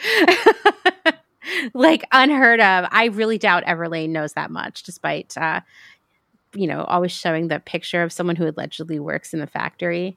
Yeah. Who's having a great time. Yes. Yeah. And you're like, who is that person? Yeah, and you hit on a really good point that I want to touch on, because like I know this definitely gets into the gray area, but which is, I think, really important. With the forced labor in China, an interesting like anecdote to that story is, this is why it's really important that brands acknowledge when they make mistakes, because you're right, like no brand is immune to it. Like, it's not. No one is, yeah. And the perfect example of that is Patagonia, right? Because Patagonia was actually tied to that as well. Some of the cotton that they were sourcing from like Hong Kong was actually being sourced, from there, and and they weren't aware of it. And obviously, when they were made aware of it, they made changes to ensure, or at least to try their best, that won't happen again. Mistakes are going to happen, and I'm all about like letting companies like own those mistakes and make real progress. It's not just like forgive and forget. Like, obviously, no, not in fashion, because there's so much exploitation. But I definitely think we need to allow for the space for learning and growth and improvement. I've seen people be like, I'm never going to shop at Patagonia again, and I strongly disagree. I think that's a mistake, because Patagonia is a brand that has been around for 50 years. They're one of our approved brands. They do a lot of things really, really good. They obviously have a commitment to sustainability and ethics, as they've shown and like proven. Like it's important to them. They take a leadership position on it. They're also really big at this point. They're not a small company anymore, but they still make mistakes. And I think we have to give space for that. And they did, and they did. Like, they came out with a response. They were serious. If they had no response, or it had a response that was lackluster or lacked intention, obviously that would be a red flag and a point to be like, hey, should this brand still be passing our criteria? Should we still believe in them? With fashion being so complicated, the supply chains are massive, and so mistakes are going to happen. And it's about what brands do about it that matters, right? And it's about their intention and progress, not just the fact that they made a mistake. It's really like what they do about it. Yeah, exactly. Especially like when we talk about anything supply chain driven, it is so complicated. It is so opaque that most brands have very, very little visibility into who made what they're selling you. And so for someone to very honestly come right out and say like, yeah, we messed up is to me incredible. And that's the opposite of greenwashing, right? Because greenwashing is really about making big, bold statements with little to back it up that feel very unrealistic and sort of deny all the gray area that exists in the world of sustainable and ethical fashion. And so I like that makes me want to buy something from Patagonia, just hearing that, because that's what we need more of. That's actual radical transparency, not what Everlane's doing. Yeah, exactly. You're an expert here, and I think this is going to be a great takeaway for everyone listening. What do you suggest people do to avoid greenwashing and to ensure that they're buying product that represents their values? I love that question. Yeah, I mean, I really suggest that people find and use a source that they trust. That is my number one recommendation. Like a source like EcoStylist, and obviously that's going to sound like a plug or like a bias, but that's really not how I mean that. The reason I say that is because, you know, as you and I know, like this, we've spent hundreds of hours, right? And as like sustainable fashion nerds, like, you know, we love that. But most people don't want to do that. No, and I don't blame them. Yeah, and nor should they. And some do. And if you do, if that is you, like if you're like us, that's fine. Like for sure, do your own. Like that's cool. You know, if that's what you like to do. But I think for most people, they would probably rather be doing something else with their time, you know, than digging into this stuff. So that would be my number one recommendation. Because of everything we talked about, because of how complicated it is, because of all the sources out there that you can't trust, unfortunately, I really think, you know, that's the best way to go about it. Because like we talked about, like we put out articles on like what fabrics to look for and what certifications to look for, and certainly those are starting points and those are helpful. But kind of like we talked about, like just, you know, like just knowing like that the company's a B Corp, for example, you know, isn't enough. And like fair trade certification is fantastic, but so few brands have it. I mean, it's fairly new to the clothing space, right? Fair trade is not new, but to clothing, it's fairly new. You know, and there's tons of small brands that, like, you know, maybe they own their own factory and so they can't afford fair trade certification, but they're still awesome. So yeah, so that's like, for all these reasons, like I would just really recommend having, you know, a go-to resource that you trust for discovering brands and getting your information that way. I think it's the best way you can sift through all this noise. And something else I would just add here is that I want to talk about quickly is just this idea of like eco perfectionism too, right? I think that's a really important point. I think to finish on is, you know, like obviously at EcoStylist and, you know, in partnership with Remake, we're holding brands to an incredibly high standard because we believe that brands should pay people fairly. They should be transparent. They should make their clothes more sustainably, right? Like this is the future that we want to live in. This is what we want to see. So, and I think it's really important to do that as individuals. We don't have to be perfect, you know. Like if we want to be more sustainable, be more ethical, or, you know, or support brands that are, you know, make those more conscious choices. You know, it doesn't have to be an overnight thing where like you replace your old closet. You know, like I think it's all about just making better choices, and those better choices add up, and they don't all have to be perfect, right? Like, you know, like for me, for example, like I thrift clothes, you know, I support sustainable brands, you know, I practice like not buying clothes for periods of time, like getting things that are damaged repaired instead of throwing them away, right? Things like this. So I think in the sustainable fashion journey it's all about just like making better choices when we can. And, you know, it's just the right choice for you at that moment. And right, like thrifting is a great choice if you want to do that, if you like doing that when you can, you know, swapping, right? Like supporting sustainable brands. I think it's not necessarily productive to compare these things, which I think is often done in these communities. Like I think it's better to acknowledge, I think, that they're all good for different reasons, you know, and supporting the different ones when they make sense for us.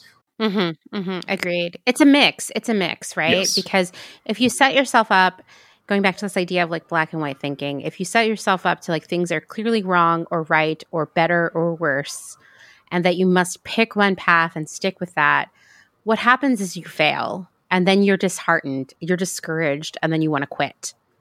And we can't do that. We have to recognize that it is hard. I mean, it's that whole, there's no ethical consumption under capitalism.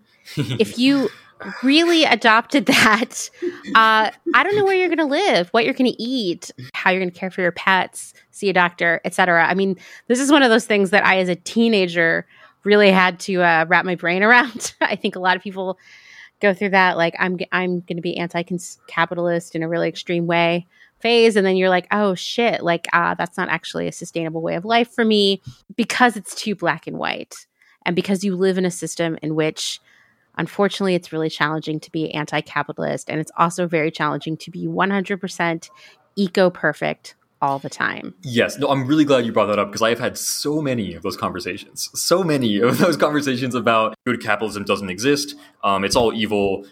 We shouldn't buy anything new. Like, I've encountered so many of those conversations in these spaces, and I just think they're really counterproductive. I think there's a huge opportunity here for us to come together and change the fashion industry.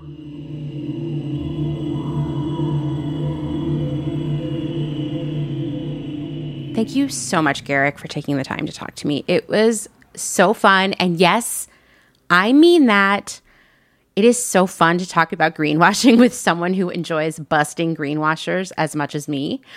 Please go check out Garrick's company, EcoStylist, at eco-stylist.com. And yes, I'll be sharing that in the show notes. You don't need to write that down right now.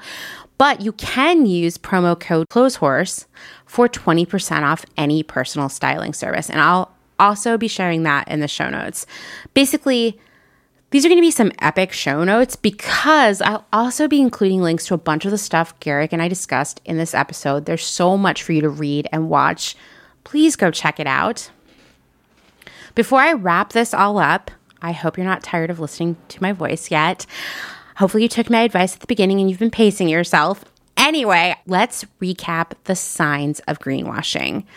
First off, using words that just don't mean very much because they aren't measurable, but they sure do appeal to our desire to make the best decisions. This includes words like natural, green, eco-friendly, even organic. To be honest, when we talk about cotton, even if the cotton or other fiber is certified organic, that doesn't mean it wasn't harvested by forced labor or shipped via air or dyed with toxic chemicals. Organic cotton is not a license to shop till you drop.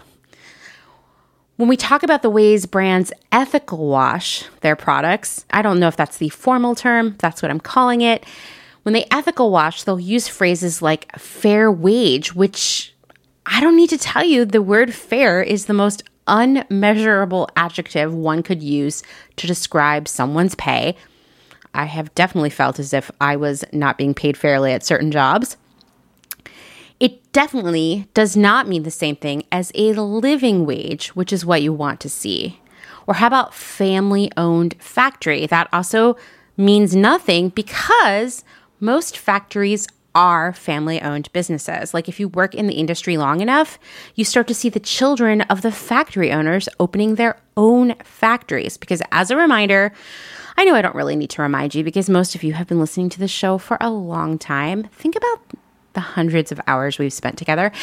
Anyway, just as a reminder, most companies do not own their factories. They are kind of more like small businesses, these factories themselves. So don't let the term family-owned factory make you reach for your wallet. The number one sign of greenwashing, the thing that makes all the alarms go off for me, is words that don't mean very much because they aren't measurable. Okay, another way that retailers and brands greenwash us is by appealing to our love of animals. And you know that I am a cat lady, but I love all animals so much. Can't look at a photo of an animal without being like, aww, and maybe tearing up a little bit, because that's how much I love animals. And so I have fallen for this love of animal washing. We need a better name there. So many times.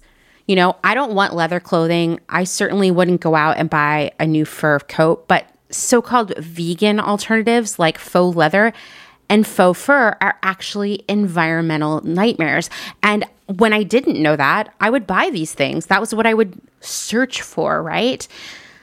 But now I know, and you know too, because as we've mentioned, we've spent a lot of time together, that neither of these options are biodegradable. They are quite literally plastics, just in a different format, if you will, meaning fossil fuels are used to create them, both as an integral ingredient and as part of the energy to fuel the process to create them. Faux fur sheds little microplastics that get into our water, air, and soil with every use. Neither of these materials are sustainable. Yes, I know. Don't at me, bro. Isn't that what people say? I know that there are new biodegradable faux leathers in development, specifically those made of mushrooms, and they are coming. But actually, I learned this week that the mushroom leather company has an exclusive contract with Hermes. So most of us are not getting access to mushroom leather anytime soon. And all of the other ones, as I talked about with Garrick, like Pinatex and the cactus leather and apple leather and all of these other things actually contain plastics, and the organic element, whether that's a cactus or an apple, are a very small part of the overall material.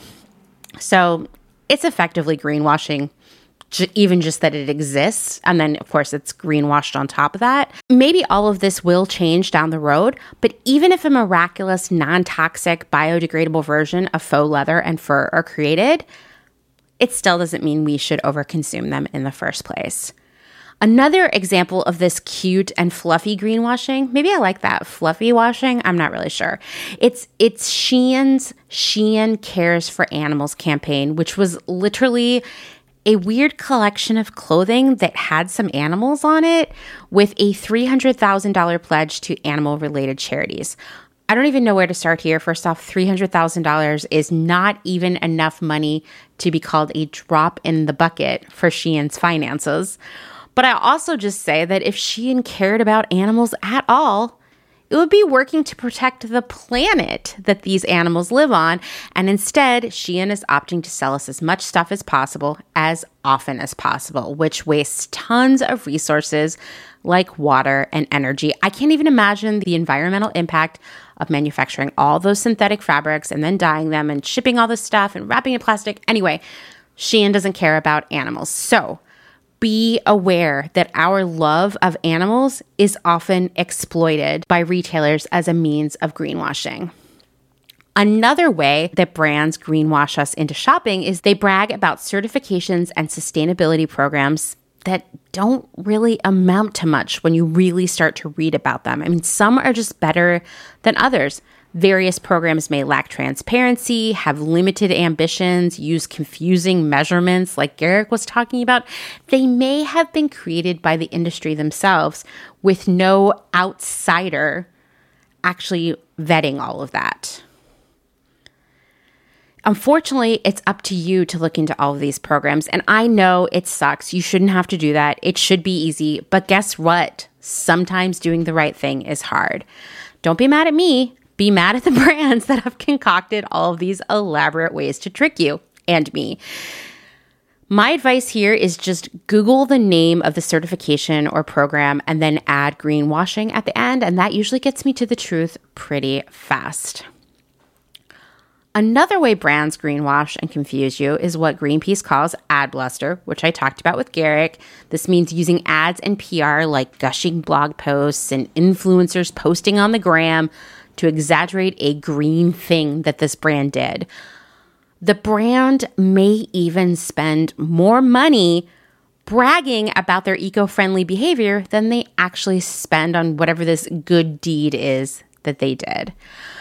I know it feels overwhelming to have to be on the lookout for all of this. It feels unfair. It is unfair. If it makes you angry, that's okay. It's okay to be angry here. I know that I am. I don't want to feel like I've been taken advantage of, that my innate goodness is exploited into a marketing message, but that is what's happening here. You're smart. I'm smart. This is a smart, capable community, and we have the tools to identify and call out greenwashing and educate those around us. So here are some things you can do. Number one, read the label and read all the details. If I encounter a fabric that I don't know, I Google its name along with greenwashing. Seriously, just pair anything with greenwashing and you'll get the answer. Number two, avoid vague words that have no measurable meaning, like natural, green, eco-friendly. If it makes your heart feel warm and fuzzy, take a moment and ask yourself what that word really means.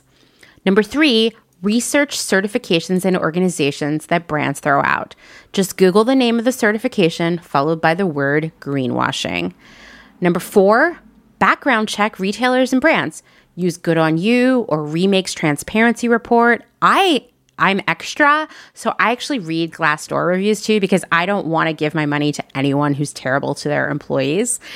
You can also just make it even easier for yourself by using a shopping platform like EcoStylist that already does it for you.